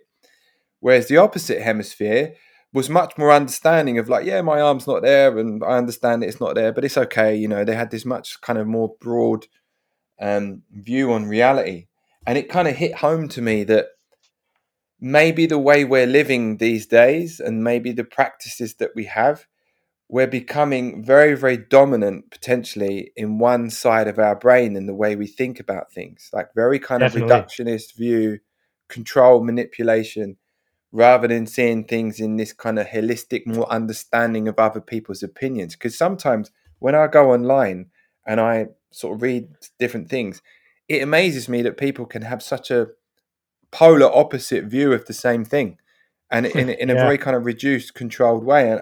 And I think that going back to this balancing thing, I think some practices cultivate having balance between potentially both hemispheres, whereas some practices cultivate using one side. And a good example of that potentially could be like a politician, someone who has a very, very set, rigid idea or something, who isn't very open to someone else's viewpoint, And I think that like this, I'm breaking this down into kind of a physical thing between the hemispheres, but it made me think that maybe like these breathwork yogic practices, these other kind of spiritual practices help balance the two hemispheres so that we see things in this kind of more nuanced way. And people who are very driven and egotistical, who get a lot of positive feedback from being successful and pushing in one area, they become very dominant on one side of their hemisphere. So, Mm. and that just reinforces itself, So I'm thinking that again, to me, it comes back to balance. So, are you kind of pushing in one way and reinforcing one way of thinking and not looking at something that's very balanced? Or are you someone that's actually looking at things in a very holistic way? And it might depend on the moment you're in, though, right? At some Mm, points in your life and your day, it's a good thing to be switched on a certain way. But yeah. generally, I would say maybe not. This is a great way we've changed this direction of the discussion, because Yeah. I read another book like that, which was Stroke of Insight. I don't Mm, know if you heard of that one, but it was no. by it was a beautiful podcast, not podcast, TED Talk. I haven't got the book here actually, but it's I can't remember. It's called Stroke of Insight. And Yeah. the intriguing part of that, it's just like what you were talking about. This is someone who was a clinician in a stroke environment in America, Yeah. and she had a stroke, and she was able to describe her experience. Because she had a complete understanding of the sort of science of it, Mm. uh, and the left and the right and all that, she was actually able to experience it with some form of logic, and she recovered from it and was able to talk about the experience from the Yeah. perspective almost like a third person. But Yeah. what she had a stroke on the side, which meant that she was effectively in this blissful. So that's the left hand, right hand hemisphere. It was a left Yeah. Right hemisphere hemisphere, stroke. left hand. Yeah, Yeah. Yeah. Yeah. and all of a sudden she was in this blissful, peaceful, oceanic state Mm. permanently because of the stroke. And I think one of her dilemmas was, did she want to recover? You know, did Stay no, ignorant. Yeah. did you want rehab? Because actually this was great. Why go back? You know, Yeah. but she came back, and she talks about it in her book. It's an amazing thing. But there's just raised the question about what we're talking about: polarity, yin and yang, and all these things, the Mm. tug of war. You know, it's likely that the tug of war in your brain is like largely responsible for a lot of that. You know. Yeah. So if you're someone who's dominant in your left hemisphere, you generally are going to have this kind of um, controlling, kind of manipulative kind of state of thinking where you're not really open to much else, and you're not really listening to like intuition or these other kind of things that Mm. come about in the body. You're kind of reducing things into a very controlled way. And maybe, like your example of this lady, you're much more dominant in your right hemisphere. You're going to see things in this much more connected kind of Mm. open, um, and are being open to other kind of ideas and potential theories around life, and not so kind of fixated on one thing. But the beautiful thing, and actually this comes back to one of the other books I read when I was going through this whole process, one of the early ones, which actually was almost a catalyst. It's a book called The Brain That Changes Itself by a Mm, guy called Norman Doidge or something like that, as I pronounce mm, it. It's all about neuroplasticity, right? And mm, it's essentially saying that you're not hardwired, like you're not Darth Vader all your life. You don't have to be, right? And mm, that the brain can change. I mean, it changes like on a nanosecond basis, but basically the mm. concept that you can change the wiring in your brain like consciously, right? Yeah. And so that you know, th- this is where a lot of damage is done when you're a kid. Like you're just a trouble, you're a bad boy, you're this, you're that, and you can wear these things as badges, right? Or Yeah. I'm an accountant, you know, or I'm a sad person. You know, you wear these Mm, badges of identity, and I think that I guess that one of the most positive things I took out of my whole experience when I started to delve into this was actually like on a scientific basis, they've shown that your brain changes and you can change it, and neuroplasticity and the evolution of that, mm, uh, it happens. Uh, mm, and I guess one of the existential questions I've had more recently is about the concept that maybe this just happens. Maybe like we're forcing it. We're trying to force mm, it by doing meditation, by doing all these mm, other things and openness and mm, cultivating, you know, and struggling against all of this. And the bit that I'm most intrigued with at the moment is, does this just happen anyway?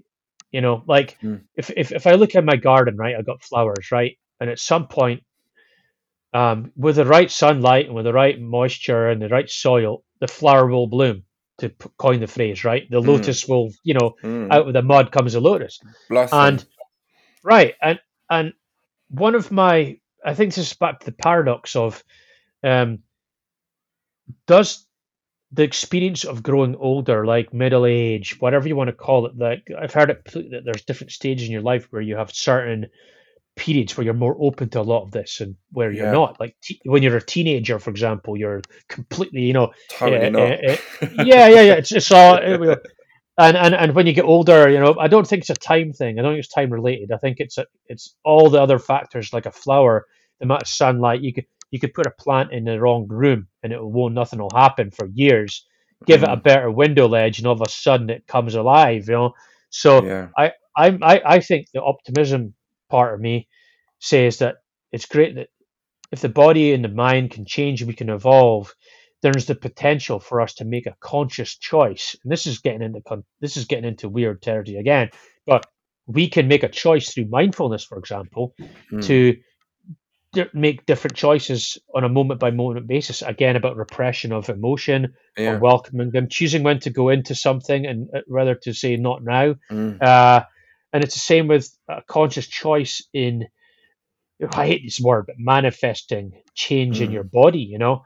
Mm. Uh, and that opens up a whole can of worms about, I hate to use these things like the power of positive thinking, but if that in itself creates an energy, that energy isn't not just limited to your body, that's limited to some kind of circumference of your body, for example, Yeah. and Yeah. that's Yeah. something I've dabbled in thinking about, but I'm almost scared to go there because I think it's almost like there's some ultimate truth in all that I haven't yet understood, and maybe I never will, but To me, that sounds logical. You know, well, it to does, it does. it sounds logical. You know, why wouldn't it be like that?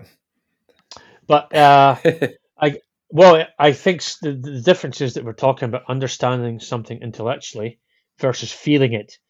And I think this is the Mm. thing, again, back to my journey over the last bunch of years, is intellectually you can read all these books, but the difference is if you actually allow yourself to experience it and feel it and find out for yourself, uh, and somehow not be as influenced by all the books, because you could read a book and it could describe all these different levels, Mm. and then you could let that influence your subjective experience by going, oh, that thing I just experienced there, or that's this thing opening in my certain part of my brain. Well, Mm. you're only thinking that because you've read the book telling you that's what would happen, right? Uh, it's really hard to separate out all the conditioning from the experience again. But Mm.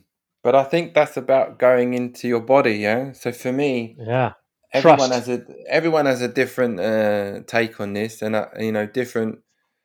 different Eastern philosophies have a different take on this. But my experience is that all of this is about going into the body. You know, I think that going into having an embodied experience of life tunes you Mm, into all of this stuff, and I think that being disembodied does not connect you with that. You know, being 100%. disembodied. Mm. I'd like And I to think, ask you a question about this mm, actually, because this is getting into back to that whole thing about energy, mm, and I read again one of my old books. I just went back to that yoga book. mm, Talked about prana. This is yeah, another word for energy, yeah, but it described prana and the body as almost having some wisdom or intelligence. Like I've heard it put other ways, such that everything's consciousness. Or mm, depending on the level of complexity. So mm, my experience of consciousness is different than a worm or a table leg. yeah, or You know, a jellyfish. Yeah, yeah, but getting back to the whole thing about wisdom and the body, and there's some kind of letting go and is letting the wisdom of your body or the energy Mm, move, yeah, and not resisting it. I'm sure there's some kind of ultimate truth in all of that. But I mean, what's mm. your experience of that? Because you've delved into that probably deeper as a yoga instructor, right? Yeah. I think that there's layers to this, you know, and it's like, yeah, how deeply do you want to go into that, or how deeply do you want to go into your body? You know, is another example. There's lots of different physical yoga practices or tantric practices that can take you into the body, but it depends how deep you want to go into that. You know, like I've This said is the this, boat in the harbor again, isn't it? yeah, It's a boat in I've the said this a harbor. lot. Yeah, when I started Ashtanga yoga, my teacher said to me, if you don't like change, don't do this because you'll change a lot. And he, you know, I've said that to him quite a few times because some practices can be a little bit more on the surface maybe, or scratch at some layers, and that neither of them are better or worse. I think it's just different layers, and some practices take you a lot deeper and deeper into yourself physically, you know. But So that question, the question you asked there is fundamental, right? It's like, how deep do you want to go, right? how deep And do you this want is to a, go? and Yeah, this is back yeah, to how far out from the harbor do you want to yeah, sail, right? totally, And you know. if I And was to actually answer it, but if I going was to away from answer the harbour is actually kind of, I guess, in a way, is going more in. right, but if I was to give you my honest answer, like right now, how deep do I want to go? I'd probably say, well, let's go all the way, right? Yeah, But there's an inner fear, which is the harbor again, which is like, if I go all the way, am I going to become incompatible with my life, incompatible with Western society? Am I going to become maybe. in so that's an inner that's something I wrestle with a lot actually about if I let go of all this and actually go all the way. Um, there's some part it's maybe my one part of my hemisphere going, but if you do that, how can you work? How can you have a job? How Yeah, can you yeah, still be married? How can you still like function in the world you live in with all that? You know, and that's one of the things I wrestled with all the way through this. It's like it was almost a yeah. fear that if I let go and go all the way out to sea, uh, I'm fucked in some way. Yeah, I think that there's layers to it, man. Like some people, like this guy, I'm going to mention him again. This Ian Baker was talking about these Tibetan lamas. They go on 7, 8 year retreats into the Himalayas on their own and just go into these spaces. And for them, that really probably is going into the ocean on your own and just, that's another life. But I don't think everyone wants to or necessarily, definitely doesn't has to. I think it's just layers. But the other aspect to that is that I've definitely read stories of these lamas and monks who've gone into these places, come back to society, and they're a bit lost. Because Yeah, yeah, yeah. it's like how far do you want to go? I mean, really, But my is that take maybe? my take on it is more the kind of tantric philosophy is that you're not trying to renounce life; you're actually trying to incorporate life. You're Right, not right. trying to. You don't need to run away to the Himalayas to be happy or to find a sense of connectedness. I It's agree. it's like maybe actually having a relationship and friends and having a balance with everything is probably all right. We're You back to don't have that. to go We're you don't have to go out. we're back to that yin and yang balance thing because Yeah, I remember there's another great book I read by Jack Cornfield called After the Ecstasy, the Laundry. I don't know. I mentioned this to you before, but yeah, yeah, it's yeah, a yeah. it's a book where the guy basically interviews and talks about all these people who are lamas, and it's Mm, not it's agnostic of faith. There's all kinds of religions in there too, and there's like Dalai Lama. It's yeah, anonymized, right? But yeah, the whole book is full of stories about people that have had that kind of so-called enlightenment type yeah, experience, yeah, like what you had for a week, yeah, uh, but then the reality of what happens afterwards, like you go back to your wife, you get divorced, you screw up your life, you don't talk to your kids for 20 years. Like once you take yourself out of that environment and all the conditions which provided that experience, yeah, you're back to a plant being in a room without all the sunlight and you wilt again, But yeah.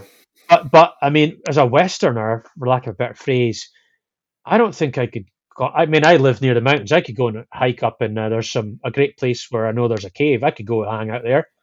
You But could do. I mean, give me a break. I mean, is that a good idea? I'd probably freeze for starters. But like, Mm, I'm always worried about people who go and retreat. I've never tried one, mm, but part of it is like you cultivate this experience while you're cut off from all the things which are bugging you. Well, some people might say otherwise because you're still with other human beings who are not perfect, right? But it's like if you cut yourself off from society and the world and all the other stuff, even the dark, whatever you think you need to escape from. As soon as you go back to that environment, you're back to. You might argue that you've got a different experience, gives you a different way of handling it, but I don't know. I mean, yeah. that's just a bit. I It's a back to the tricky whole one. thing about how deep do you want to go. I mean, I think that's just to say again. I would love to just find out how deep the rabbit hole goes, but I'm like, I just don't think I would come back. Well, maybe that's an inquiry. I think a lot of people have this. I have that feeling too. I mean, I think these people that go on these solo things, I don't think they're having a comfortable experience. I don't think the experience is about being comfortable. I think when I read about some of the practices they have, they're pretty like intense bodily practices to try, going back to what you said about prana. They're doing these intense practices of going into the body and taking the body into a different physiological state, which in a way you could say you do when you do a triathlon. Right. You're Or going play into the a piano. completely different state, yeah. But I think that they're doing it with a different awareness and intention. But I think that you know, using this guy Ian as an example, he didn't want to come back. He was happy up in this cave doing his thing, you know, and then he ran out of food and ended up coming back and getting back into his life. But I think it's just whatever feels right for you, man. But you know, I think that these guys that are doing in these practices and going into these states, there's a reason they like doing it. They're connected to something a little bit different than maybe what everyone else is doing on a day-to-day basis. But I don't think that necessarily makes you happier. I think it's just a Yeah, different but experience. there's a trap there again, though, isn't there? Which is a westernized attainment thing. Like Mm, I did a PhD or I did that or I've got to grade whatever musically or you name it, black belt in your sport. There's yeah. always one thing to attain, and the there's all the potential attainment trap of that, thinking that I could boast to people that I did an 8 week retreat and I did that and I did this, and Yeah. somehow that becomes your armor again. Yeah. Uh, I guess because one of the things I kind of briefly touched on earlier, which um, maybe it's worth asking your opinion on this, is the whole concept that how much choice do you have in this? Are you like it's maybe called free will, but it's maybe not what people think it is. It's like it's the concept that like given the right resources and the right light, like a plant, you will bloom one way or another, or you won't, depending on everything. But given all those factors, you will, given all the right things, you will grow into the flower and you'll bloom no matter what you do. Uh, and maybe some things are inevitable depending on the conditions. Like, you can repress certain emotions or things you want to do with your life, and they reappeared later, Mm, one way or another. So for me, my experience of it at the moment is almost as that there's inevitability to some of this.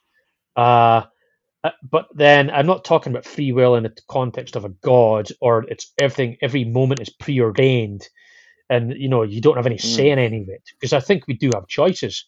They're maybe not as open as we think they always are, but that whole concept of how hard should you try, and that comes back Mm. to yoga about letting go and just letting things be.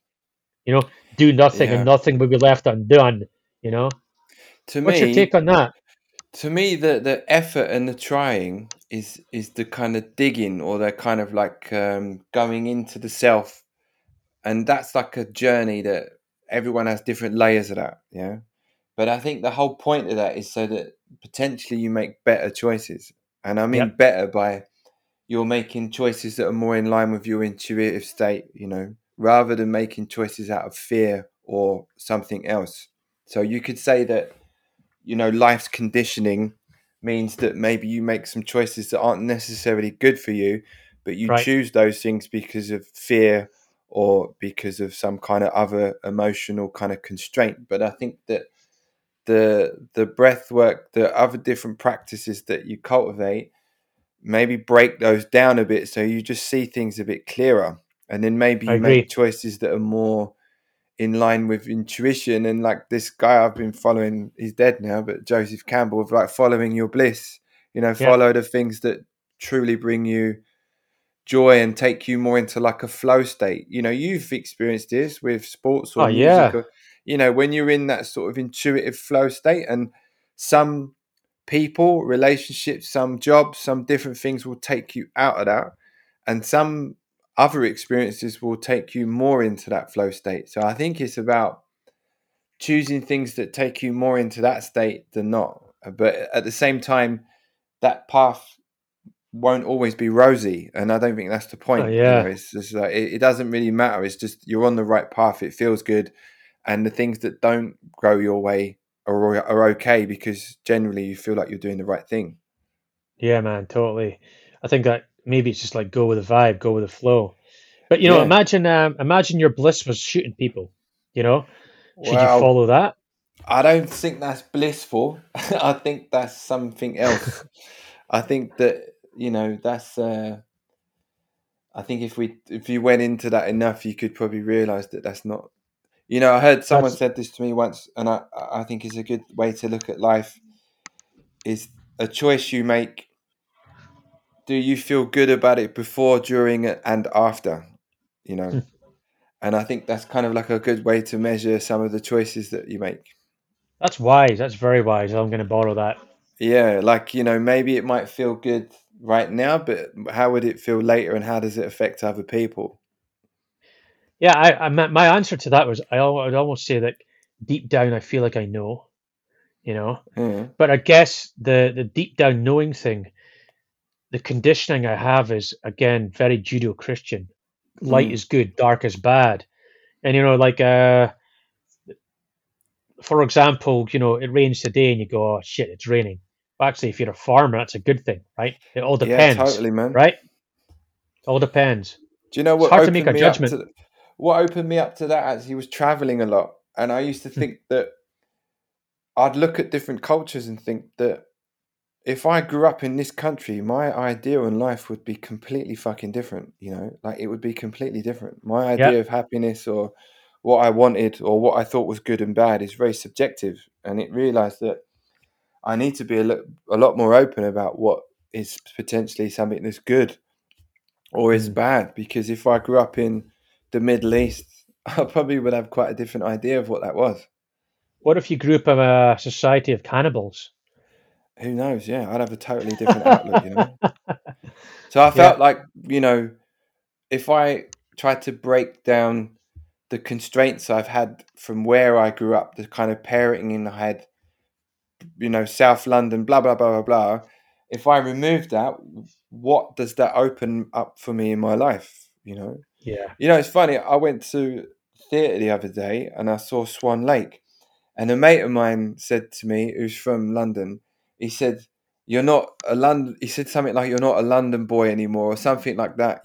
Like he was kind of making fun of me for yeah. going to see a play at a theatre, uh, and in a jokey way. And what I thought was, well, I replied to him and said, "You shouldn't let where you grew up limit what you do." And one of the Yeah. things that I've always tried to challenge myself in life is try to open myself up for different social environments and different kind of places of being, so that I never wanted to limit myself. I always wanted to feel that anything was available to me, even if I had to question who I was or my sense of who I am. Maybe I need to change that a little bit and break that down so I have more options in life. It's a good thing to try and do. But we're tribal. Human beings are pretty tribal. So, Tribal, you man. know, Yeah. me and you are talking to each other because, like, we could talk for 10 hours here because we're in the same thing. But imagine Yeah. having this conversation with someone who completely had a different view of it, like on the other scale. That'd be Yeah. hard to do. And you'd also say, like I often thought now and again, it's good to read books that you from people that you completely disagree with, or Totally. that are Yeah. that really challenge you because they are not what you normally would read, or Mm. things you wouldn't really like. Same with music. I'm Yeah. never going to listen to too much country and western, as to be said, but Uh, no, but I think that all of this is about just kind of maybe breaking down a little bit who you think you are and what you should be and things like this, and kind of making yourself more open to change and anything really. And I think that the older we get, changing becomes harder. I think that when I look at people when they get older, well, well, I'm the same as you, man. I always aspire to being this wise old guy. And actually, a lot of the older people I interact with are absolutely opposite. They're yeah, completely narrow-minded, rigid. Yeah, cut off, rigid. uh, Really, like I'm like, oh my god, is this what happens when you get older? You just become like uh. that, and because obviously I aspire to becoming some kind of wise old sage, which is it's a continuum, but uh, God, To be honest, man, in a way I thought about this the other day. Is that um, I've never thought of myself as getting old. I've never thought about like getting old or getting older. And I saw this old guy in a coffee shop the other day, and he could barely walk, and he sat down, and I thought, I don't think I actually want to, like, what I thought about society is that a goal in life is to have a long life, right? Everyone says it, like, oh, he had a good innings, or he yeah, had yeah. he had a long life. And I thought, well, what kind of life did he have? Did he have maybe it was long, but maybe he was fucking miserable for most of it, and just was Yeah. a prick to a lot of people. And I kind of thought, well, I don't think about life like that. Actually, I kind of, maybe I'll get old, maybe I won't, maybe something will happen. I don't know, but I don't really think about getting old. It's not like a goal in a way. It's almost like maybe that will happen. Yeah, it's an interesting one because there's a book I read by Thich Nhat Hanh Mm, called Fear. Fear, it was mm, called, and he talked about like a lot of our neuroses are linked to some very, very original fears. You know, yeah, uh, one of the fears is of abandonment, right? yeah, So like you're not safe, no one's going to look after you. You know, you can mm, understand, you just been born, right? But the other one is fear of death. You mm, know, and this realization that we're only here for a certain amount of time, although we live our lives quite often as if, you know, well, yeah. actually, paradoxically, I've often lived my life as if I was about to die. You know, let's just Yeah. get it all in. You know, Get it all um, in, yeah. yeah. But as you get older, you know, you go, well, this is how long I've been living. This is how much people typically live. So there's no question. There's this sort of egg timer thing in the back of your mind, and like a subconsciously, I think somewhere amongst all that, there's a fear of that and of annihilation. You know, Yeah, I uh, think that's and I very and I real. can get all Yeah. I can get all zened out about energy and go, you know, it's all changed. Like, you know, the cloud becomes rain and I become, you know. But actually, the ego part of me, part of my one side of my hemisphere, is very interested in becoming more in charge. You know. Yeah. I feel like for me, I was afraid of death for a lot of my life. When I was younger, I couldn't even think about it. It used to freak me out. It was like Yeah. if I started going into it, I'd have to just back out. It's like I can't Mm. talk about it. And then I don't have that anymore. I don't really. Something's changed, I think, and I don't really have that fear. I'm much more accepting of whatever happens. It's almost like the more open to change I become, I guess death is like the ultimate change. It's like, Yeah. I it's spent a just, lot of time. I spent a lot of time thinking death would actually be great. You know, like it's a release. You know, if I yeah, died, then I wouldn't have all this crap to deal with. I'd be gone. You know, yeah, I often thought, maybe. wouldn't that be magic? No bills, you know, you know. Yeah, less effort, something changes. I guess something will Yeah, definitely change, and that's like a fact. But I still think the abandonment thing and being alone, I still feel that's not something I'm free of. And maybe this idea of going into a cave and being alone is like is a way at maybe trying to combat that. Is a way to try and go into it. It's like, okay, well, if my fear is to be alone, then if I just fuck off somewhere for a year and just see what happens, and maybe that will relinquish that fear. I mean, maybe that's why some of these guys go on to these yeah, yeah. solo retreats. But that comes Is back beautifully to our what we were saying at the very beginning, which was about um, awareness and knowing when to embrace something or just drop it.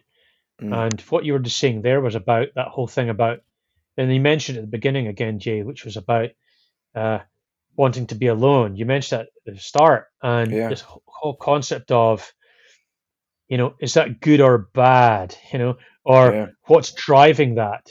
And at mm, some point, you're making a conscious decision to not do it.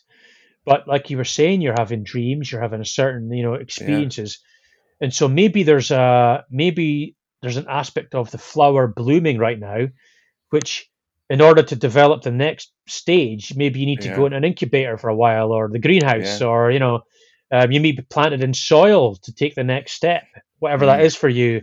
But the I think we're also brought up to be quite all or nothing, or and yeah, and maybe you think that in order to be alone you need to go into a cave, right? But and maybe that's the obvious way to do it, but maybe you can be alone in other ways. mm, It's hmm, you know, and maybe you don't have to go to extremes. Is what I'm saying. You know, I often yeah, think that the solution, if you want to stop smoking, just go cold turkey. If you yeah, want to stop drinking, go cold, stay off the booze. mm, But in a way, what you're doing is you're repressing urges, right? And as soon as you take that control out, the repression comes back. I've seen it so many times with people brought up strict. religious parents. As soon Yeah. as they're old enough to leave home, they're fucking everything. They're smoking everything. They're, Yeah. the repression is gone. So maybe the thing to think about is, well, like I'm giving you advice, like I'm an expert, but Yeah. if it were me, I'd be thinking, what's behind that, right? And am I actually repressing something by wanting to be alone?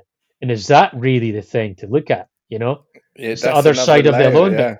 Yeah. Yeah. Do That's you another thing. rather than being alone, maybe what you crave is to be with lots of people and be nurtured and have, maybe you want to just have people hug you. Maybe actually what you want is the opposite of being alone, right? Mhm.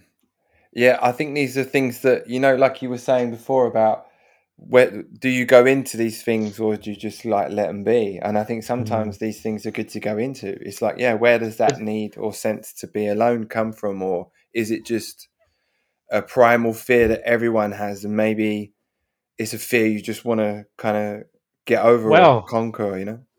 I can only guess, but I mean, if you talk about having dreams and all that about it, then I would say if we were to just follow the wisdom of that and what does your instinct tell you, that means that it's an egg needing hatched, I would say, Maybe, yeah. Yeah, and the fact that we're talking about it like this is another example of it. But there's there's all through mythologies, there's this whole thing about the dark night of the soul. If you had, Yeah, yeah. I'm not a fan of the Bible, but Jesus apparently, whoever he was, went into the wilderness, and Buddha did the same. You remember that book you talked about the Buddha? You talked to me about that They've all before. done it, You know, yeah. It's they've the all done hero, it. They've yeah. all done it. They've all done It's a mythological thing. Obi-Wan Kenobi had to go. Like this going into the wilderness and just being there and then coming back Yeah, change. It's part of our narrative. yeah. Uh, and maybe but that's back to boat and harbor, right? Yeah, yeah. Everywhere again, do you? And so maybe we're answering it in about a million ways here. That maybe the truth is, for you, the right thing to do is to not repress, or if something is trying to bloom or grow and blossom in you, you need to address it. But it's maybe the yin Mm, and yang solution, which is not about just being alone, but it's looking at the what's your reaction to being with people all the time. mm, Is there another side to it? One of my bosses, who actually is Swedish, was a fan of saying the other side has another side, and there's another side to that too. You mm. know, so Yeah. I think there's layers to all this, man.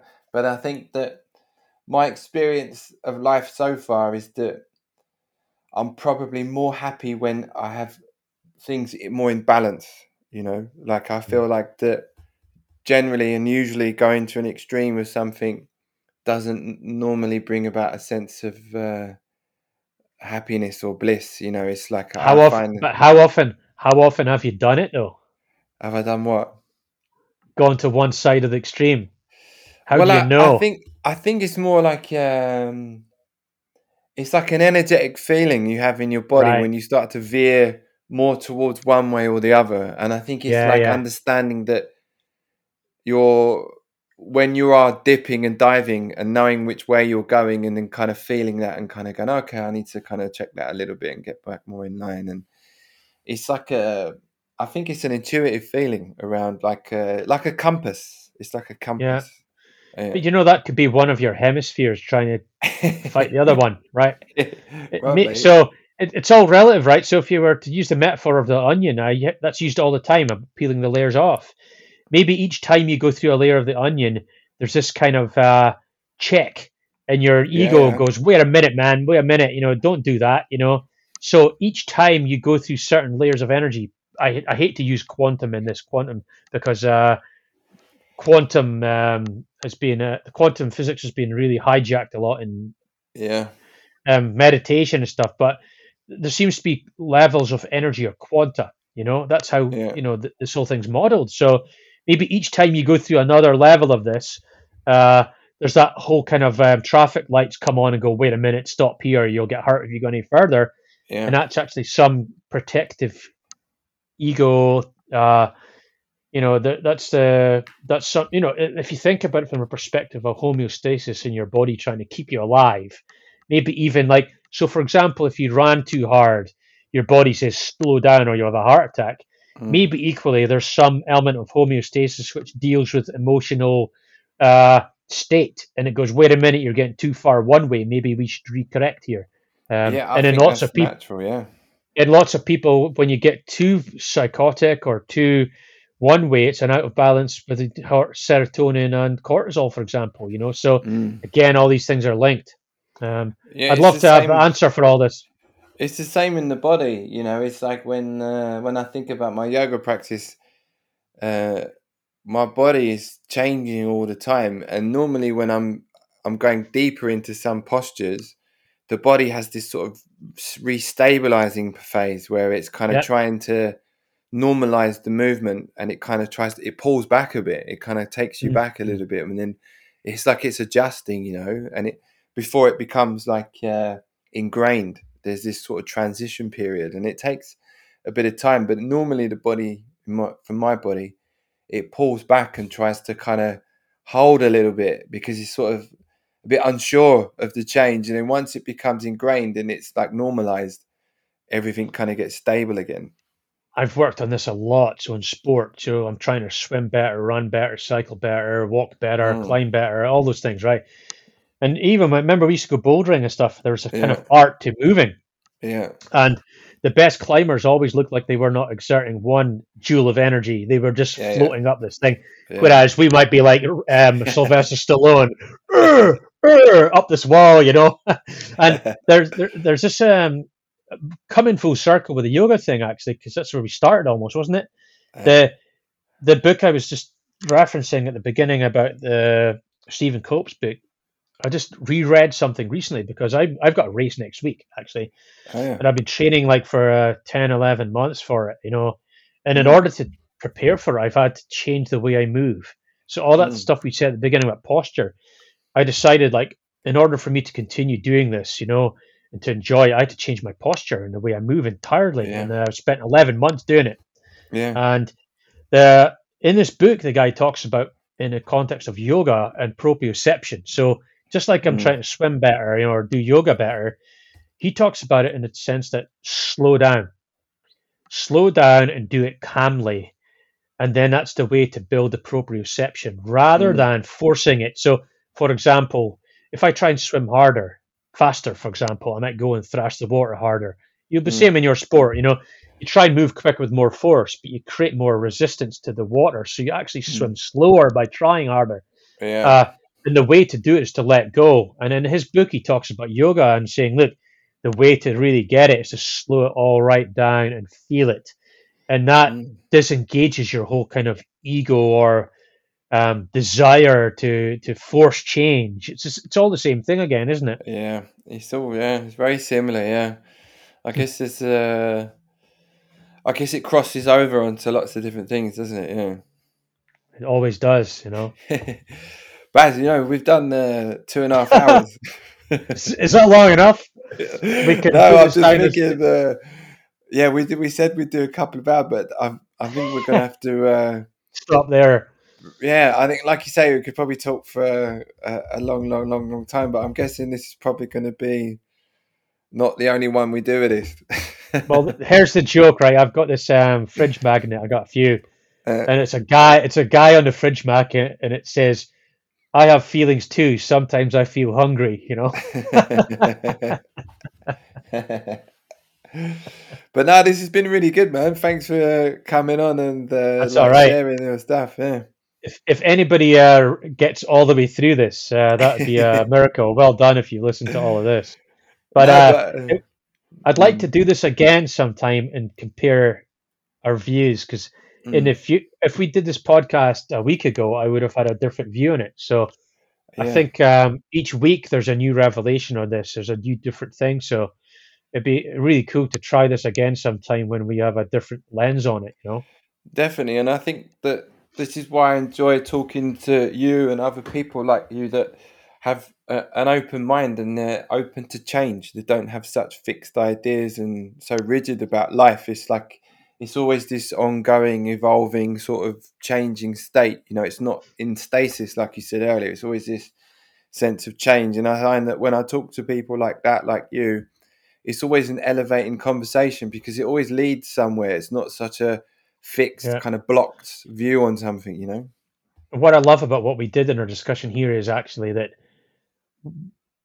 if you could sum up what we both said in 3 words, it's probably I don't know, right? Yeah, I don't know. Yeah. I'm not. If how many podcasts or books do you read where it's someone who has it all worked out, and you're like, Yeah. I think actually the best way you can take all this is to go, I'm not sure. I think doubt is extremely useful, and so that whole kind of openness needs you to actually admit I just don't have the answers to all these questions. Yeah, but a lot That's of people, actually Barry, struggle questioning themselves. You know, oh that's like a difficult thing to go in and question himself. You know, it's like lots of the times we would just want to reinforce things that make us feel stronger or good about ourselves, but to actually go in and question yourself, actually, I think takes a lot of courage. it does, and that's where I'm at the moment, and I fear that we might actually stock for another hour just on that.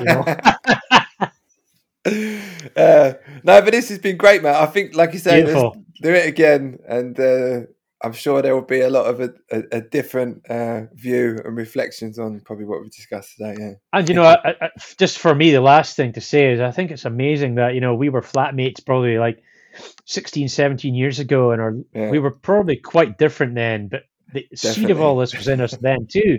And probably, isn't it amazing that like all these years later, you reach out? In fact, you reached out for me for jingle music, and then yeah, we're having this conversation the second time we talked about this, and it's just like there's a wonderful synchronicity to that. And yeah. again, I can't explain it, No, but I think in my feelings and my heart, my inner wisdom says that it's just all of that is just evidence of all the things we've been talking about in a way. And I'd yeah. love to be able to put a fine print on that, but I'm not able to yet. No, but that's maybe this is what I think is a lot of things like this in life. I think is best like not explained. You know, it's just Yeah, there's an energetic thing to that. I don't really fully understand, but it feels good, and I'm just gonna kind of like run with it a bit. You know. sounds good to me. All right, Baz. Jay, beautiful. Yeah. See you, man. Thank you very much. Cheers.